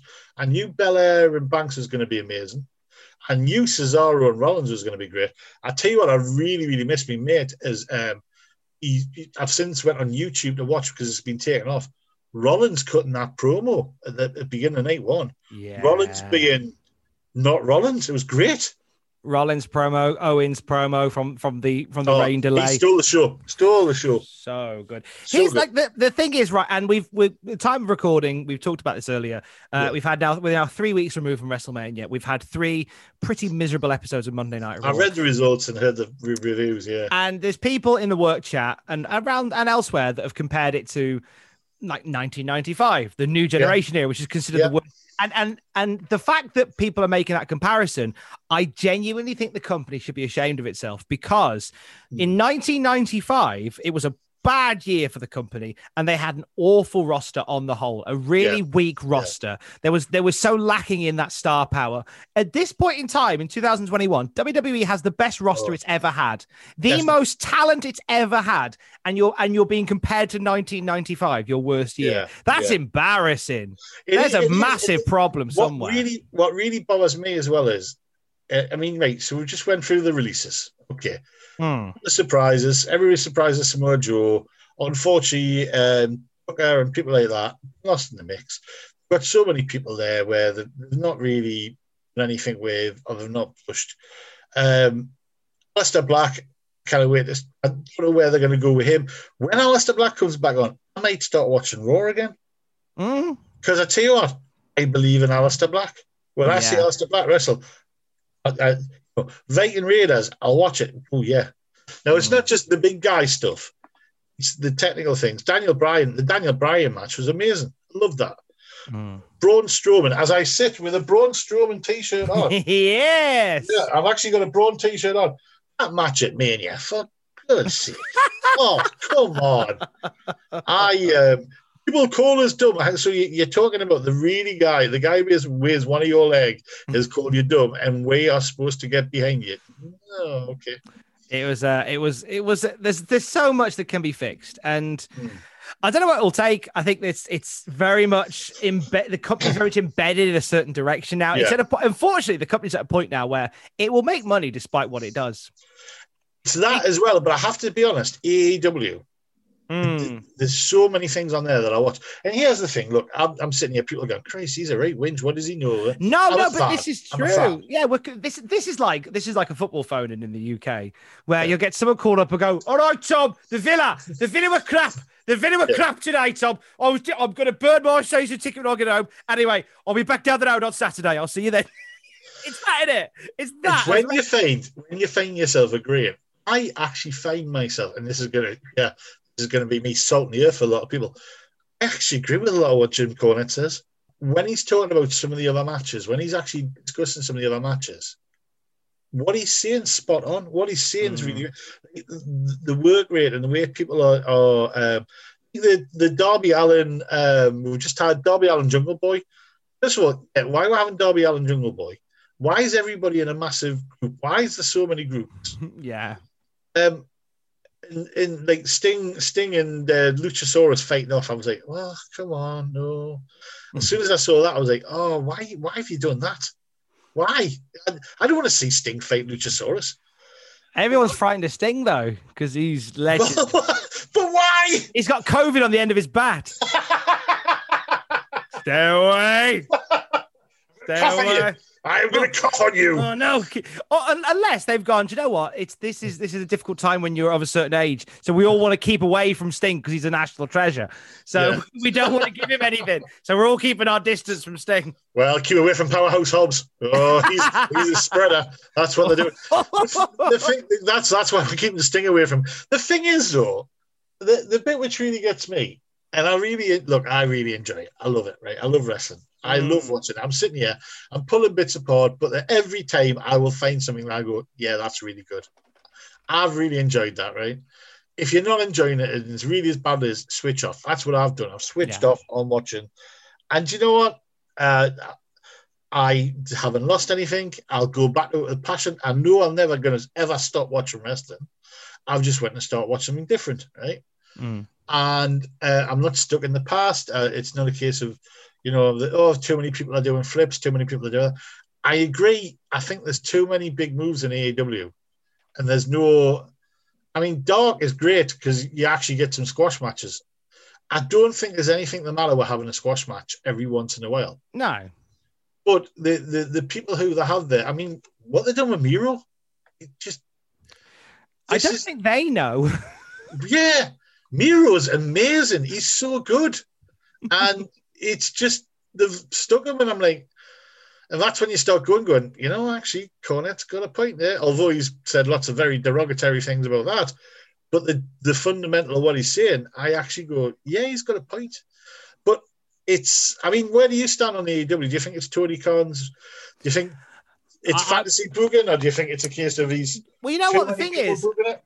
Because of the nature of what we've been doing over the last couple of years at Cultaholic, I tend to have, because of the Wednesday night thing, I've been watching NXT. So Thursday, I've been reviewing it, or overnight or Thursday, I've been watching and reviewing NXT. So I've only really had time to sort of catch snippets of AEW. But now that we are no longer doing graded, I've now got the time to watch AEW, so I'm withholding too much judgment until I'm sort of embedded in the product, because way when I watch it, I see a lot of sort of hot-shotted stuff and things that could potentially, if given time, be great. But I think we've been running so hot with NXT and AEW that everybody needs to get something in week by week, whereas now they're not running against each other. You can have this long-term storytelling option. The whole Inner Circle versus the Pinnacle. You know, I would keep Jericho off for a couple of weeks or a month or 2 months or something like that, and let them run rampant, let them, you know, establish themselves. Not like there's a week and then all of a sudden they're back. For me, there's just too many factions. There's too many groups. Nobody. Do you know what? If you had a Sting figure came in now, like Sting did against the NWO, and took on, the problem being is now, when they kind of did the NWO thing, you know, it got watered down. Like you had LWO, you had the Wolf Pack, you know, you had various different offshoots of it, and that kind of, at times I feel like that's what AEW is now.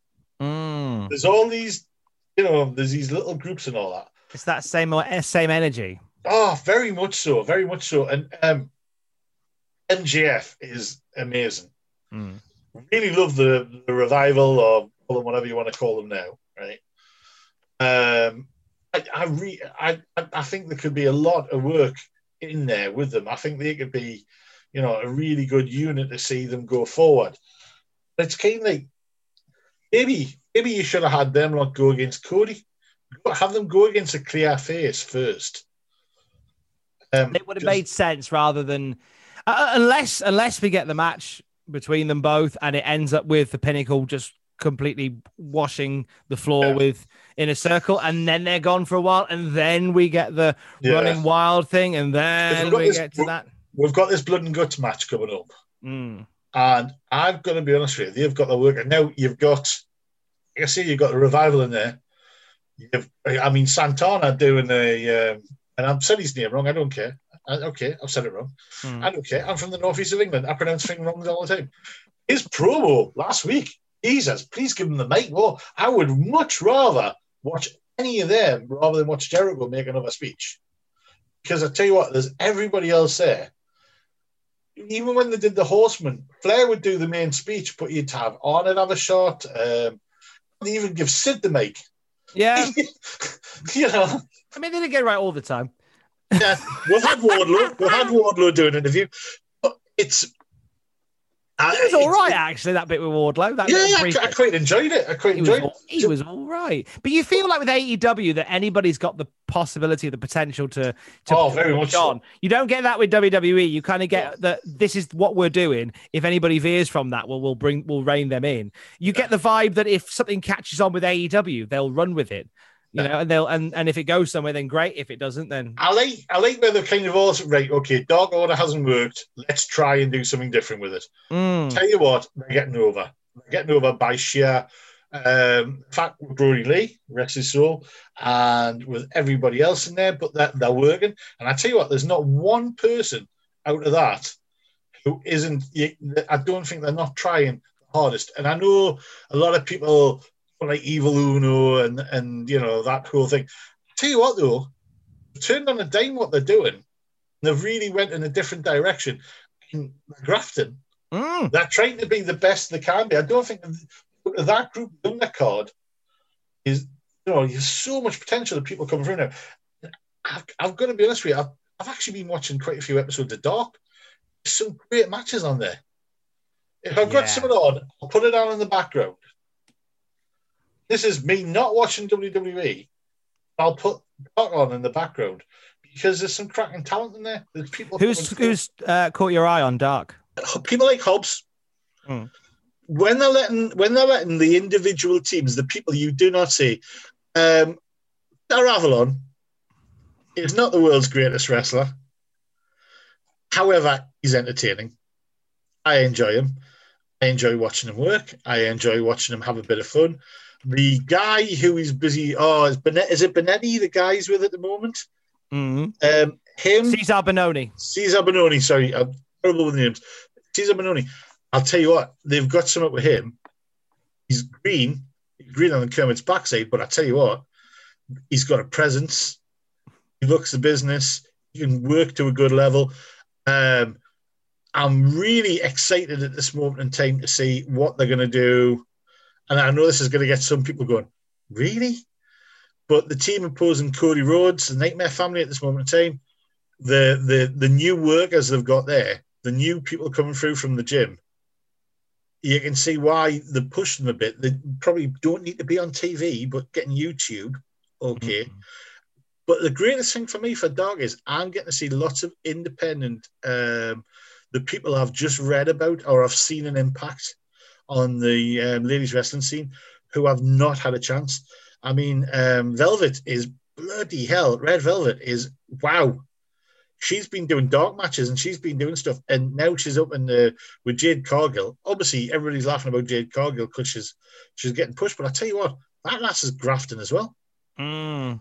And it's dead easy to mock and it's really easy to do that. But they're looking for somebody. I mean, I really feel like they fumbled with Britt Baker. Britt Baker could be a lot more than she is. Mm-hmm. Thunder Rosa's theirs at the moment in time. And half the time you're getting matches from people who, you know, on Nitro, as it should be called, on Dynamite, they'll get a 20-minute match, but it's kind of like, oh, it's the same numbers. So when you watch AEW, tell me how many times you've seen the same moves in a match. Mm-hmm. After the next match on the card will have the same moves. And it'll be the big spots. They'll do the exact same thing. And I'm like, there's nobody, when they're booking this, so they're not saying to them.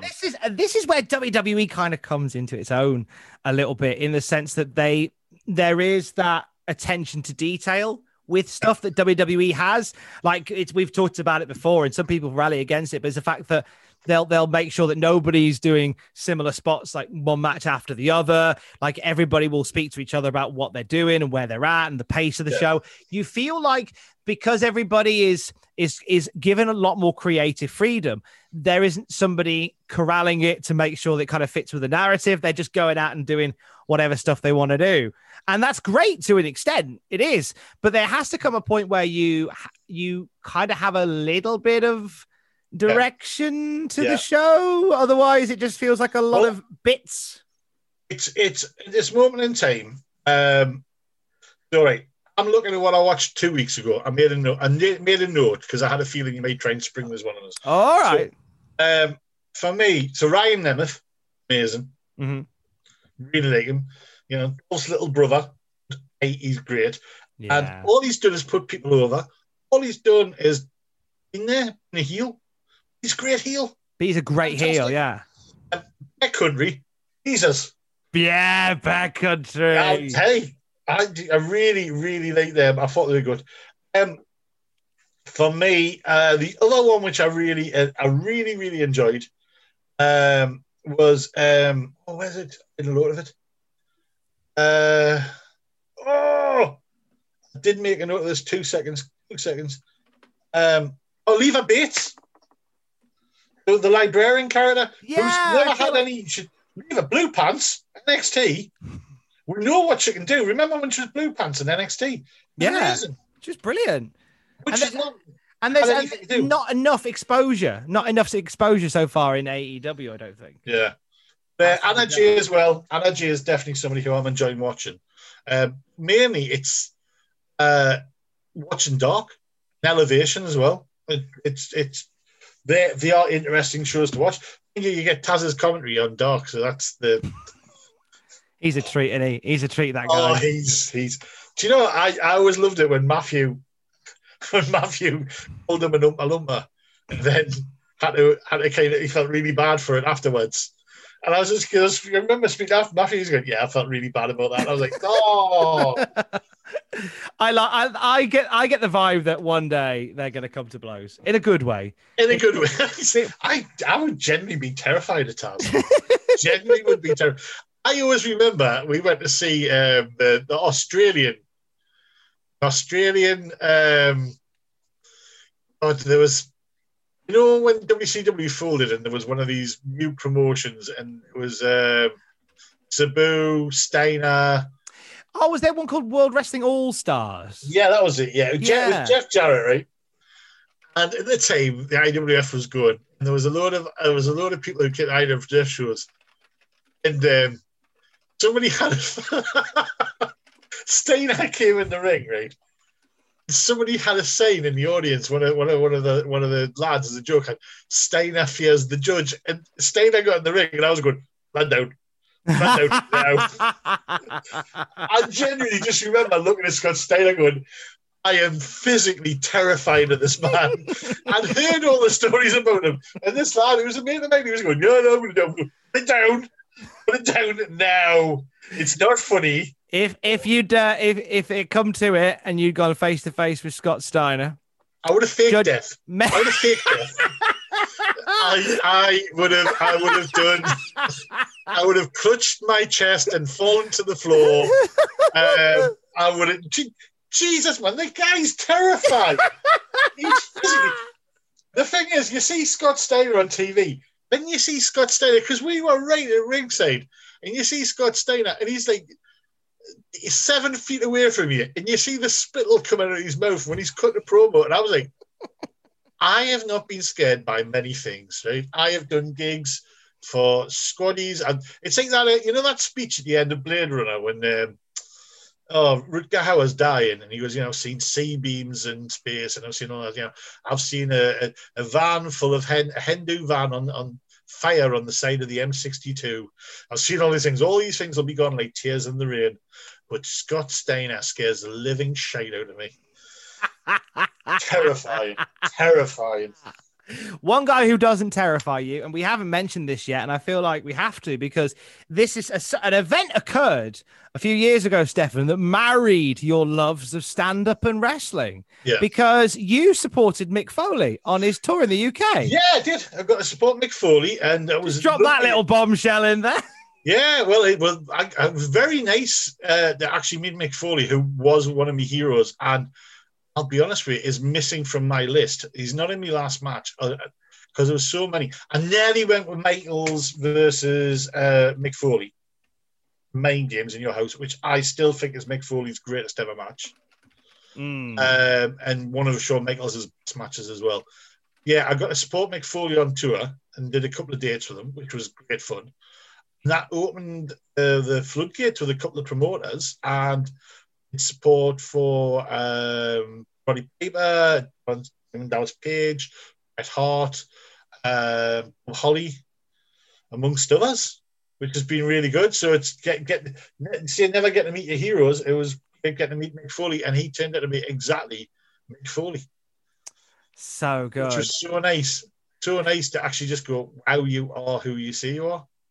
Can you remember any kind of interactions you guys had whilst you were doing the opening bit? I wanted to get my photo with Vader.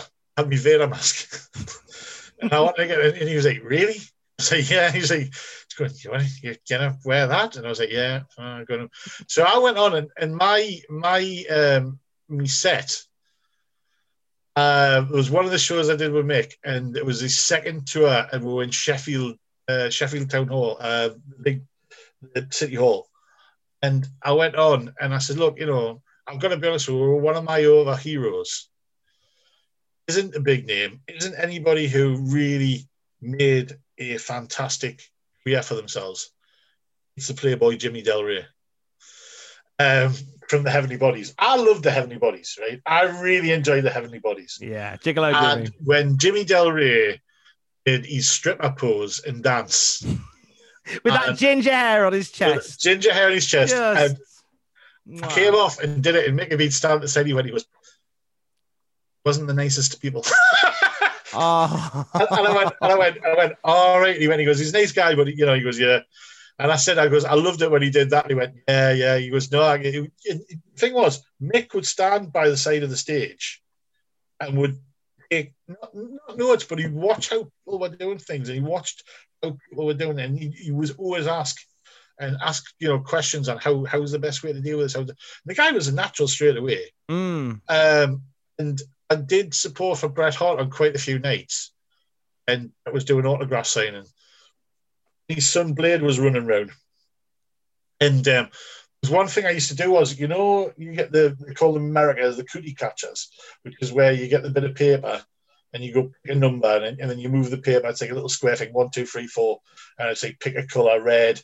You go R-E-D and you spell it red and you say, right, pick a flap, and you open the flap and it's got you love such and such or whatever, Well, I was doing one of them where it was the Vince Russo booking. So, I get somebody to pick a number, I get somebody to do that, and then you pull out whatever stipulation it was. It was all made up on the spot, and I used the same one. I did the ECW booking roster, the WWF booking roster, and Vince Russo's booking roster. And this guy in the front row, when he goes, telling lies, he goes, you're using the same bit of paper every time. And at that point, Bret Hart absolutely killed himself laughing. The first time he'd laughed at anything. And then he went over, and I went to Bret Hart. He went, yeah, because I enjoyed that. And I was like, well, you enjoyed me having the guy realise he goes, yeah, I like the Vince Russo stuff as well. I was like, all right, thanks. And what does Bret Hart look like when he laughs? Honestly, he's got a great nutty laugh. I'm trying to think if I've ever heard him laugh, and I don't think I have. Serious. Yeah. The thing was, I was doing like 20 minutes beforehand, and it's it's wrestling audience, and they've had other comedians on going, who's ever touched a girl, hey! Stuff like that, and let's be honest with you. Yeah. Keep going on. I talk about what I love about wrestling, and I talk about why I really enjoy it, and some of the worst things you've ever seen. Let's book a card now. Let's come up with the worst wrestler you can create, and get people to create stuff and do Wrestle Crap Live type of thing. And people get into it. It's good fun. It's really nice when you can drop a joke in about the Jeff Jarrett China match and know the audience are going to get that joke. Yeah. And you can be as geeky and cliched as you want to. It's a nice feeling. Well, live, pal. Something like that, Although that was my highlight of AEW was Doc Gallows I don't know if you've seen last week's AEW when which one? Moxley, where they attacked the Elite in that trailer. Oh, I haven't seen it. I know the bit, but I haven't seen it. Just beforehand, they've been in there, and Doc Gallows are doing this interview thing, and Doc Gallows just does "Hey, we're live, pal." I was like, that.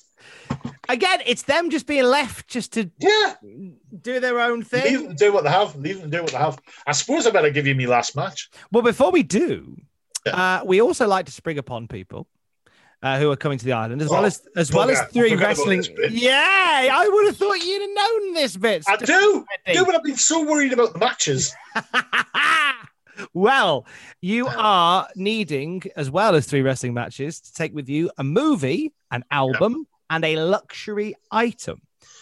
So a movie I would take would be The Blues Brothers, because I love it. One of my favorite films of all time.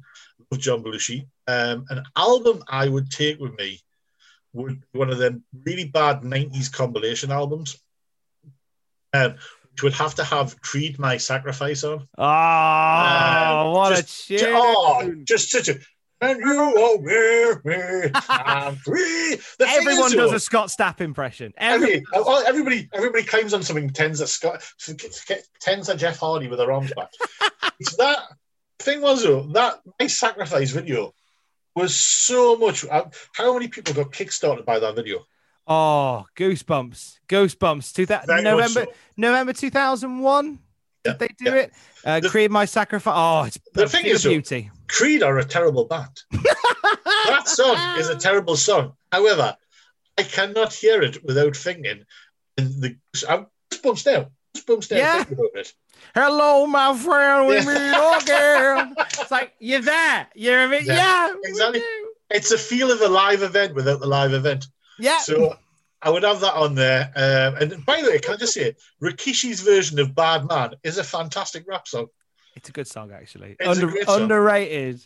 I didn't like his Back That Ass Up song. Not my favourite. However, Bad Man is a great song. Bad Man. And item I would take with us would be a spork, because, hey, you can't get wrong with a spork. So a spoon fork combo. Yeah, because you can do all sorts of that. And hey, you can do all sorts. You hollow a canoe. Use it to shine it up so you can use it as a magnifier to try and start a fire, and scratch your back. Eat soup or pasta. There you go. It's a versatile. Soup is you got to be in a very small angle, but that's the thing. Who invented the spork? Is it quite relatively new? I really hope it's somebody like Dave Spork, but it's not. It's Keith Spork. Keith Spork. I've googled it. Have a Google and see. It goes back to 1874. Oh my lord! In the US, patents for sporks have been issued. The oldest one being from February the 3rd, 1874. In 1950, it doesn't actually give a name. Oh, hang on.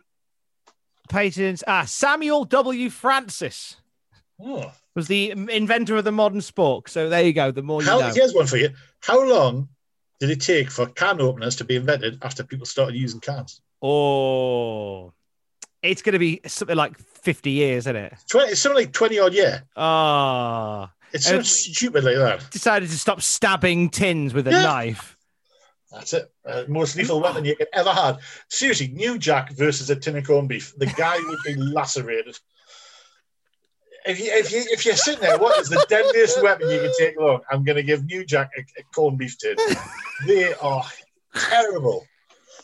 Are they the ones that have the little pull? The key pull thing. Yeah, That if you want to joke, and I talk about this on stage, but this is I won a year's supply of corned beef.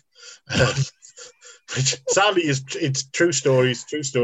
I won it in a newspaper competition and I won 366 tins. Not because it was a leap year, just to give you an extra tin for Christmas Day. And so my ex left and we've gone through so many of them. There's only so many things you can do with corned beef. And I ended up with 64 tins of corned beef. And I thought, right, okay, when I get the lowest point, because I was sick of eating corned beef, when I get the lowest point, I hit rock bottom, I've still got tins of corned beef.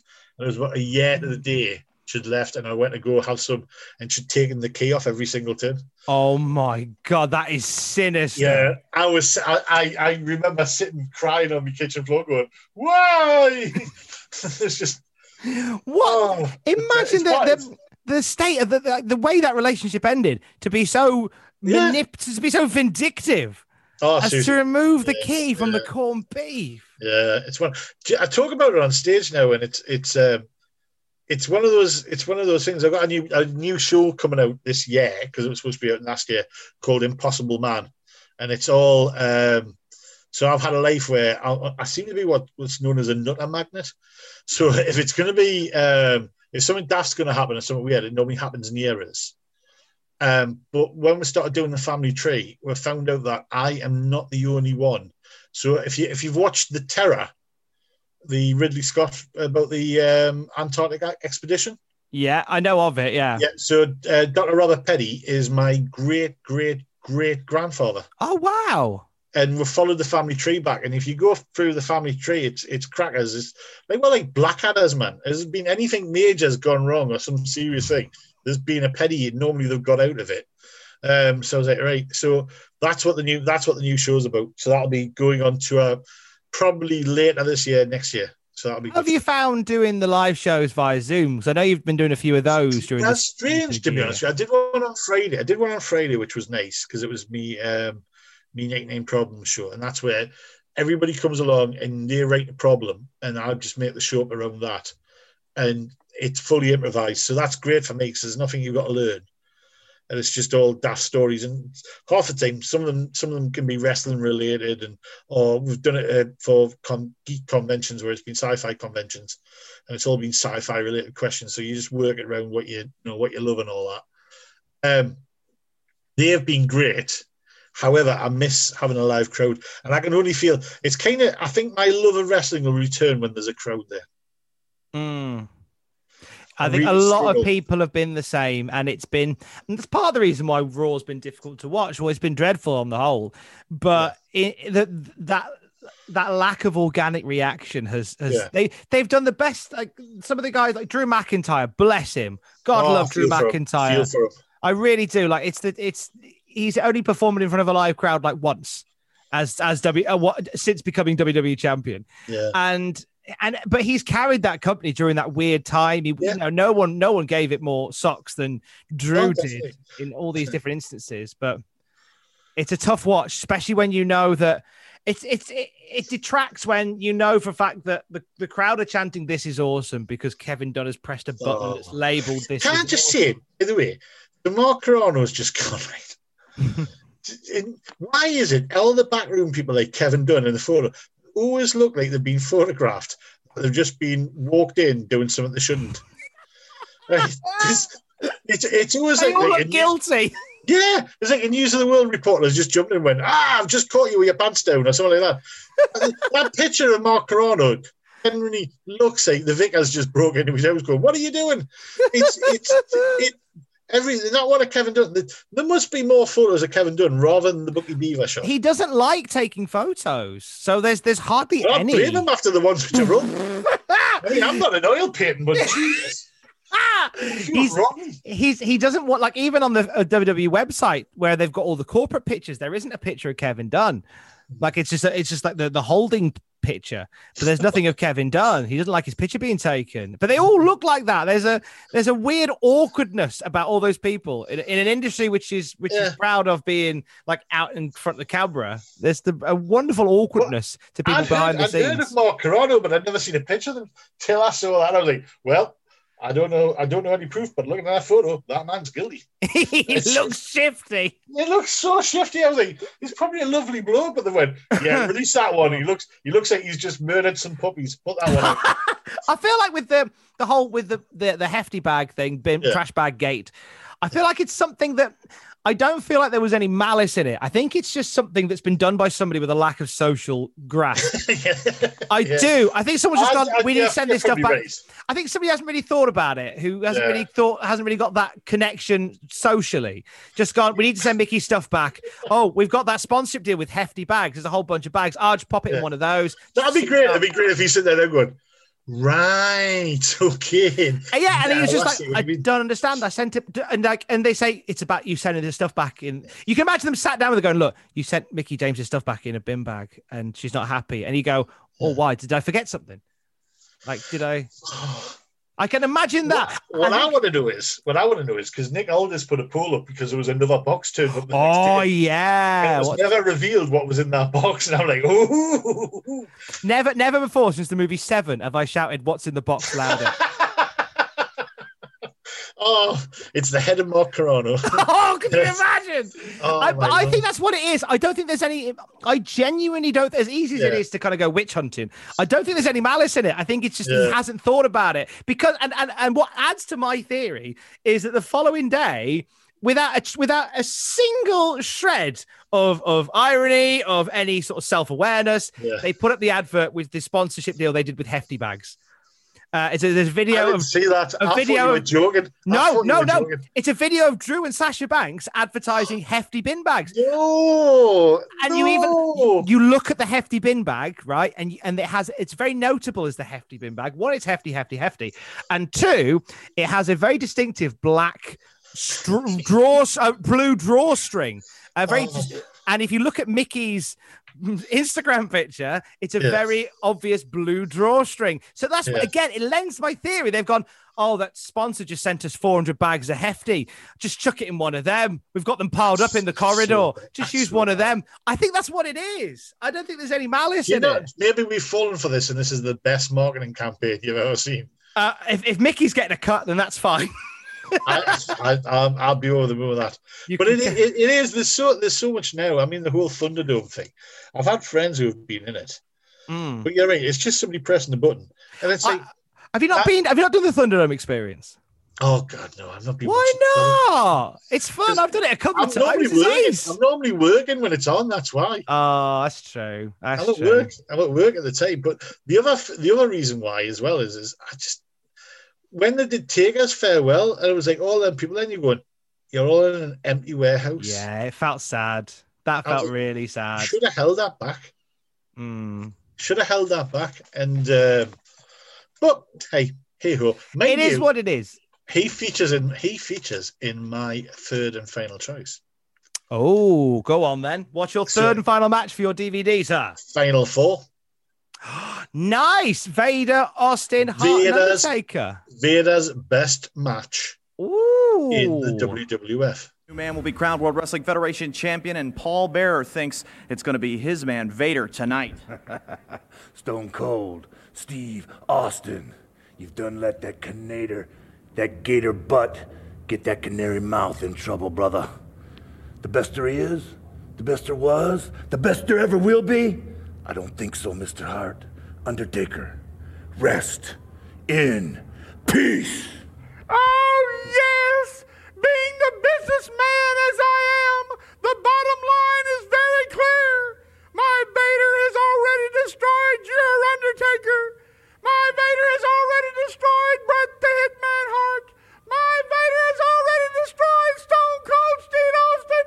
And tonight, you're looking at the new WWF champion, and then you'll know what time is it? It's Vader time!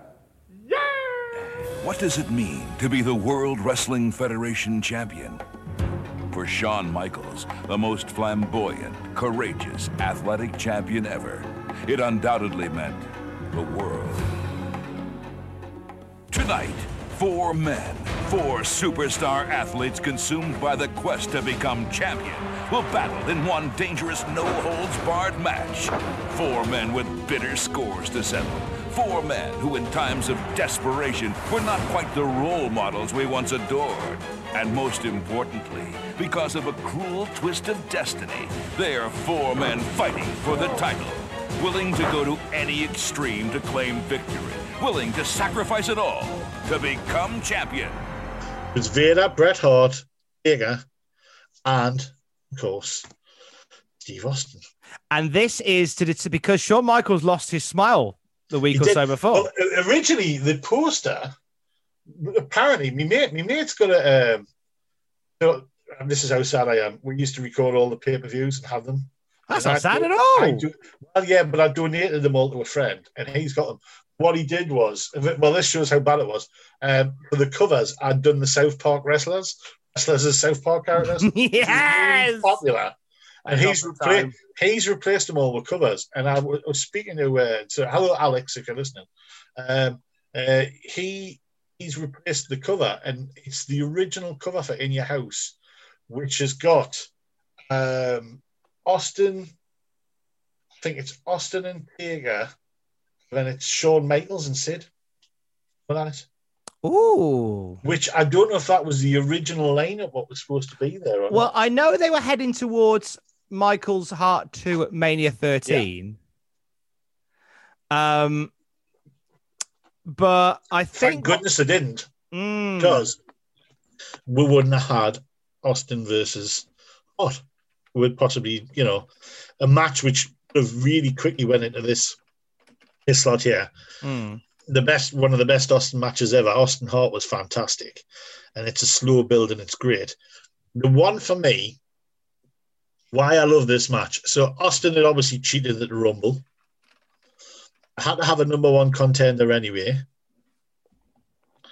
I had Austin kind of in, he was getting over, he was getting there. Vader was a new commodity and had lasted really well. And then Taker was, this was Taker starting to become the man, as it were, again. And it is just such a great match. It's not the longest match. Vader gets split open by Taker knocking him into the stairs, and he's bleeding heavily from right above his eye. He's got a massive cut where his eye is and carries on. And kind of stop him for blood loss, kind of something like that. He's got to carry on. And he works all the way through. Austin's a heel in it and cheats all the way through, which is, the usual, what you expect from him. That set up Austin Hart. Taker and Vader, that kind of dropped down after that. It set up, Taker becoming the number 1 contender because Hart wins the match. Then the next night, he's beaten by Sid. Yeah. What a weird little twist in the tail that was. Which gives you Taker versus Sid as your main event of Mania. Your booby price. Yeah, so on one hand, you get Austin versus Hart, and you get the match where apparently Sid crapped himself. Is it true? Did he not? It has since been said that he didn't, and it's a bit of an urban myth. Me and you sat and discussed this at great length watching Mania in a casino. We did indeed. And Sid has since said he didn't, but I don't know if I believe him. I'll put the video up because there's somebody in a shoot interview. I was sitting laughing my head off at 3 a.m, coming in from work, and there's a shoot interview on YouTube with Sid, and he's going, I did not crap myself. No. It's just like, but you would say that, wouldn't you?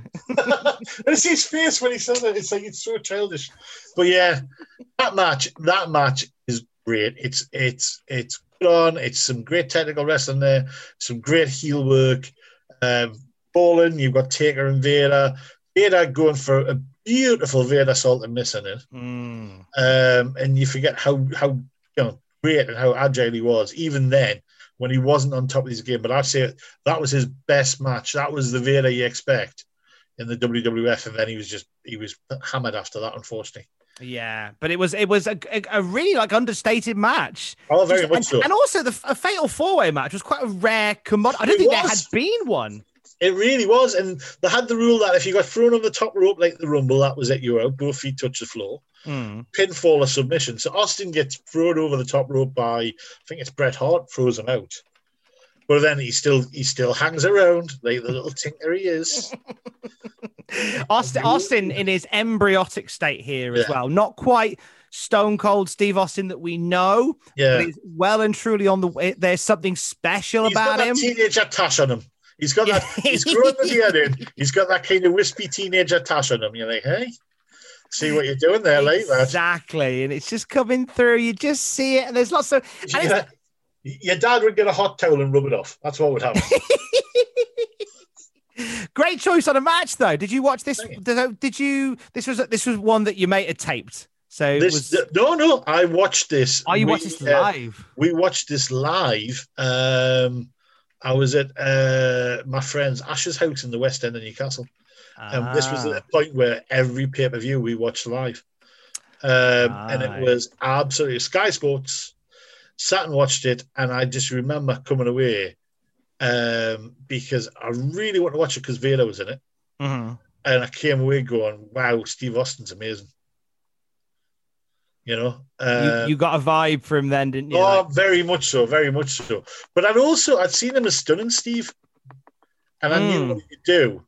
And everybody goes on about him in ECW, but when you see him in the Dangerous Alliance, Christ Almighty, you know, he's always had something, and it's always like it was weird that when his wrestling kind of faltered after his neck injury.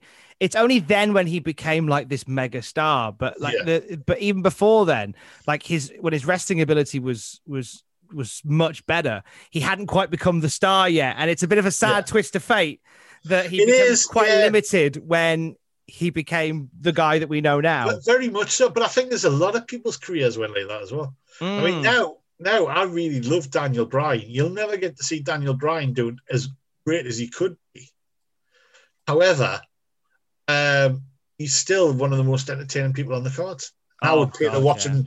I'd pay to watch him open an envelope. And I've got to be honest, that hemp belt, that was amazing. That was good. I know it's an Rolex, but my lord, that was entertaining. Come back with the hemp belt. I really enjoyed that. The issue is that Daniel Bryan is so great at what he does that becoming an asshole, people still liked him. Like I wanted that belt. What I loved is when Daniel Bryan had. It's sad. I really wanted that wooden belt. That kind of. It's the only one I would want apart from the Winged Eagle. But what I love, the best part was though that it was an environmentally friendly belt that became so popular they mass produced it. No, that's they were selling them on WWE Shop. Do you know when you see fans walking around with the belts and shows? Yes. Have you ever wanted to just run over, punch them, and the table? There's so many times I've just wanted to run. It happened to me at a show that you couldn't make. It happened to me. Oh, that's right. Because I was going to do it to you at work when you had the Cultaholic title. Oh no, this is before I was Cultaholic champion. This was years ago. Bless you. You mentioned to Billy Kirkwood that you couldn't make a gig at a wrestling comedy night at the stand. Yeah, it was, I was supposed to be doing the chair shot show, yeah. Yeah, and you couldn't make it, and you said, "Hey, buddy, put Tom on." So Billy Kirkwood rang me and said, "Do you want to do it?" And it's tomorrow night. Yeah, sure. And Alex, and one thing Alex says, she says, the one thing I do admire about you. There's just one thing. The one thing I admire is that like you just do stuff. You don't fret about it. Because I hung up the phone. I was in the next room to Alex, and I hung up the phone, and I said, "Oh, I'm doing a wrestling themed stand-up comedy show tomorrow night." And I said, "Oh, have you done one before?" Nope. Have you got anything written? Nope. But we've got 12 hours. We've got 20 hours. That's loads of time. I think this is why we're mates, because it's very much a case of let's put the show on right here. Come on then, away! And it is. You've got to go with it. Opportunities only come once, and if you say, "Oh, I'm not sure," you just got to take the ball with both hands and run with it. My greatest skill is just going, yeah, that's fine. I'll do that. Book me in. That's fine. And then figuring it out after, going, right, how do I get there? How do I do this? We'll figure all that out in the long run. And that's it'll happen. It'll somehow come together. I'm the same. I have to admit, I am the same. Do you know, honestly, it's I was good at a missed that chair shot show because it never came back down again. But I went with my Nunnerywood High School Hardcore Championship and told the story of the lineage of the Nunnerywood High School Hardcore title. And I had it on underneath my shirt throughout the gig. And then at the end of the night, I tell this story about how somebody ran off with it one night and no one's ever seen it. No one ever knows what happened to it. And then obviously I unbutton my jacket and I spin it round, wearing it.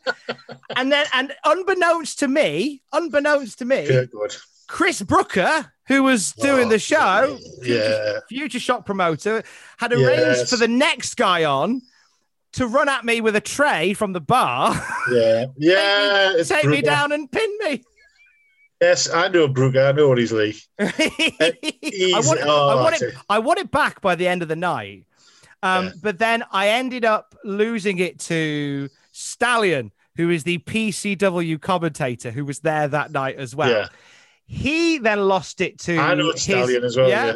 He lost it to his partner, Danny, and I haven't seen it since. Like she took the ownership of the belt very seriously. Stallion had it taken to cash converters. That's all I'm saying. I don't know what you get for a child-sized foam ECW belt. To be honest with you, Stallion, he'll buy you headscarves. I know what he's like. He'll be after new headscarves. He'd cash it in. He'd be straight down to Dorothy Perkins, a couple of new headscarves. He'd be laughing. Do you know what? It's funny how everything connects because there's a thriving community now in wrestling, right? And it's great. And I've purposely kept away from it. I've purposely kept away from stuff just because I've done my time. It was really good fun. I enjoy watching stuff from the sidelines. And it was one of those where somebody joked on this going, for your 50th, would you like to do it like one more match? One more match. Just something to the Terry Funk thing. And I was like, well, some people say I have never done my first ever proper match. But I'm generally thinking about it. And I've got 3 stone off now since Christmas. And I'm thinking if I can get myself to a halfway decent state. However, now how good everybody is now and the work rate and everything, I do not want to turn up and be the Iron Sheik in that gimmick match. I don't want to be. However, want you to. Because wrestling is bollocks, Stefan. I say we do it. Who's going to win? The guy who cannot take the bump. Or HT Drake. You're beating HT Drake. Yeah, true. The thing is as well, do you realise he was the same age as AJ Styles when that match happened? No, he wasn't. Yeah, he was. No. Yeah. Oh, my God. Yeah. Look it up. Look it up now. Why did he pull out a phenomenal forearm? Iron Sheik. Okay, how old is Sheiky Baby? How old is Sheiky Baby? Sheiky's 79, so therefore in 2001... That may be wrong. 69, 15... Is AJ Styles 59? No, do you know what it is? Thank you. I'm going to blame me, mate. I am going to apply the blame to my mate Kyle here, who said I was talking bollocks. Yeah, Kyle, thanks, man. You made us look like an arse. What I will say for Lee Kyle is, what I'll say for Lee Kyle. It wasn't Lee Kyle. It wasn't Lee Kyle, bless him. It was Kalen Rochdale, but Lee Kyle. Oh, yeah. Okay. I was gonna compliment Lee Kyle because it was Lee Kyle who did the Edinburgh. Was it Lee Kyle who did the Edinburgh show, which was reenacting the 1992 Royal Rumble? Yes, he did. He did. Yes. He solely did the 1992. He's got a book where, if you want to read how much of an arse I was, by Adventures in Spandex by Lee Kyle, although he now admits that a lot of it he does disagree with what he wrote about us. But yeah, he's wrote a book about the time with the IWF, and it is a very entertaining read. But Lee Kyle did the entire 92 Rumble, costume changes and everything. His flair was amazing. And he did the 92 Rumble by himself, taking all the bumps. On a stage, no ring. It was amazing to see. I wasn't in the audience for that. I have seen video of it, and you're just like, yeah, that's Lee Kyle's. Do you know, he had so much fun, but he was actually really good. But the scariest I've ever been at a show, he took a really, really nasty bump, and I ended up taking him to hospital, and it was me and a couple of us took him to hospital, and he ended up with like 35 seconds of memory, and then he'd be blank. Oh, and then he couldn't remember. And he generally, it's something me and him joke on about because it was all attitude era when we were wrestling. There was so many people got smacking you with chairs and all sorts, number of concussions. But he got so badly concussed, it started to get to like a minute where he could remember, and then he forget about it. But he'd won the title, and he's going, "Why have I got the belt?" And he won the title. No. Dinner, and you repeat, and he just kept going, "Why have I got the belt?" And it was so weird. It was genuinely, I was at that point for that night, I was terrified because I was like, is he ever going to come back from this? Luckily he has, you know. But it's one of those ones where you're like, wow, that's the terrifying side. That and watching somebody blow their knee out. Yeah, that was horrible. Where was that? And that was at a show in Sheffield, an independent show in Sheffield. I watched one of the trainees that had a rumble. And he basically did the Scott Putski where his kneecap went up his leg. Jesus! And it was horrible. There's no worse than wrestling, especially if you've got a mask on and you want to hoy because you just watch somebody throw their knee at you. Oh God! That was horrible. Horrible. His training. I don't think he ever wrestled again. And are we still keen to come back? Are we? Oh God, yeah. I would happily. Genuinely, I was sitting thinking, what would I do? Because my gear's gone. I've got rid of that. What would I do? Do you get new gear for one show? Yes. Or do you do that whole thing of just coming out in like do the Shane McMahon tracksuit trousers? Yeah, draggy bottoms and a t-shirt. Mate, we've got to get new gear. Oh, it's got to be all new Lycra. Well, will you manage us if I do it? Will you manage us if I do it? I would be honoured to manage you. That'd be great. I'm in your corner. I would rather be off the make for it and have you manage us. Mate, I'm there. If you could beat my Harley race, I would be over the moon. Do you know what? If only there was a platform that we could use to put the word out to the greater wrestling community that Judgmental's coming back for one more match. If only we had a platform that we could use. Oh, hang on, I've got an idea. Well, I've got a year. My birthday is in September. I'm 49 this year. For my 50th birthday, that is the year. One more match for Judgmental. I would love to do. Hashtag one more match for Judgmental. For anybody who sat and listened through all this bollocks, can I just point out, I don't know why he's had me on either, because I was listening last night and he had Ron Funches on and I was sitting there going, why? I mean, Gene Money. Can I just say, the Gene Money interview. Oh, is he ace? Do you know, I've seen bits of Gene on video. I love that. And this is why I like Desert Island Graps, because you get to find out so much more about everybody. And my opinion of Mr. Money changed. Because I'd seen him do stuff and I was like, oh, he's a comedy character. He's so much more. And I really, really enjoyed that. He's a very rich character. He really is. He is. And it was something I really, really enjoyed. And after listening to it, going, and I messaged you going, why do you want me to do this?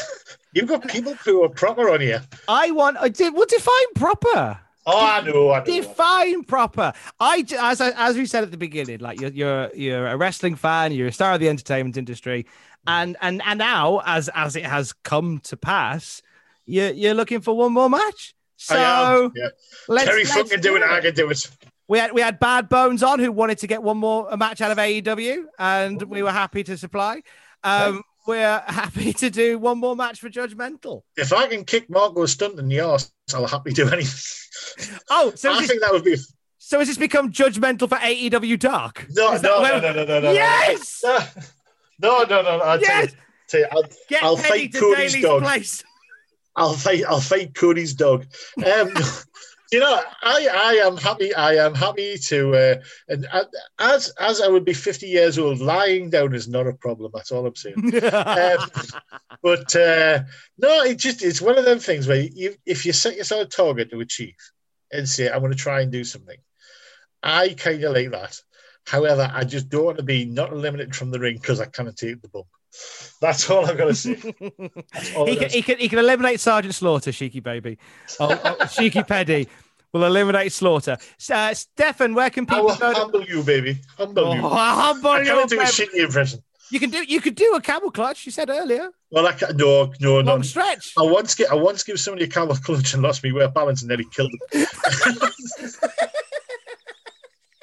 Generally, so the thing is, one more match. I was like 26 stone, man, and I had a camel clutch, and I was squatting.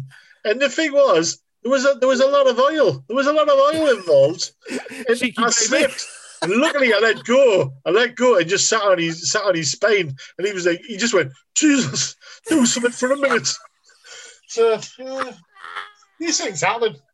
And this is Judgmental at the peak of his career. Imagine what he can do for you. 50 I can peak. 50 I can peak.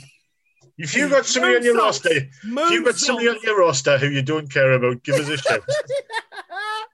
Stefan, where can people go to find out all about you? Well, hopefully, and by the time this comes out, my new website, geordiecomic.com. That's GORDIECOMIC, geordiecomic.com, and it'll have bits of gubbins of what I do and pieces. And hopefully, when COVID's over and I can go back on tour, we'll have my Impossible Man tour. So that'll be good because I'm itching to get that out. I'm excited to see you back on the tour, sir. That'll be fun. Be fun to do. Have a lovely time. Thank you very much for the last 2.5 hours, sir. Jesus, is that how long it's been? 2.5 hours. You're gonna have to edit this one down. I had to pop the chops to get me medication.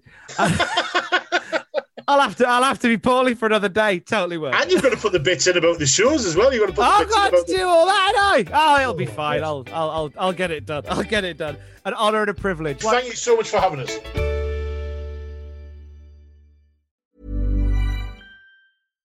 Hi, I'm Daniel, founder of Pretty Litter. Cats and cat owners deserve better than any old-fashioned litter. That's why I teamed up with scientists and veterinarians to create Pretty Litter. Its innovative crystal formula has superior odor control and weighs up to 80% less than clay litter.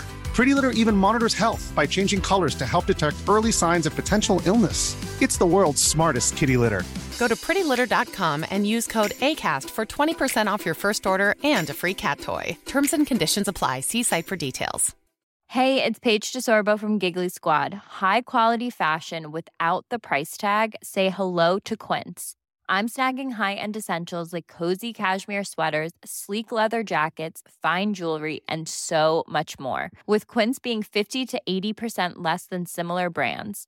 And they partner with factories that prioritize safe, ethical, and responsible manufacturing. I love that. Luxury quality within reach. Go to quince.com/style to get free shipping and 365-day returns on your next order.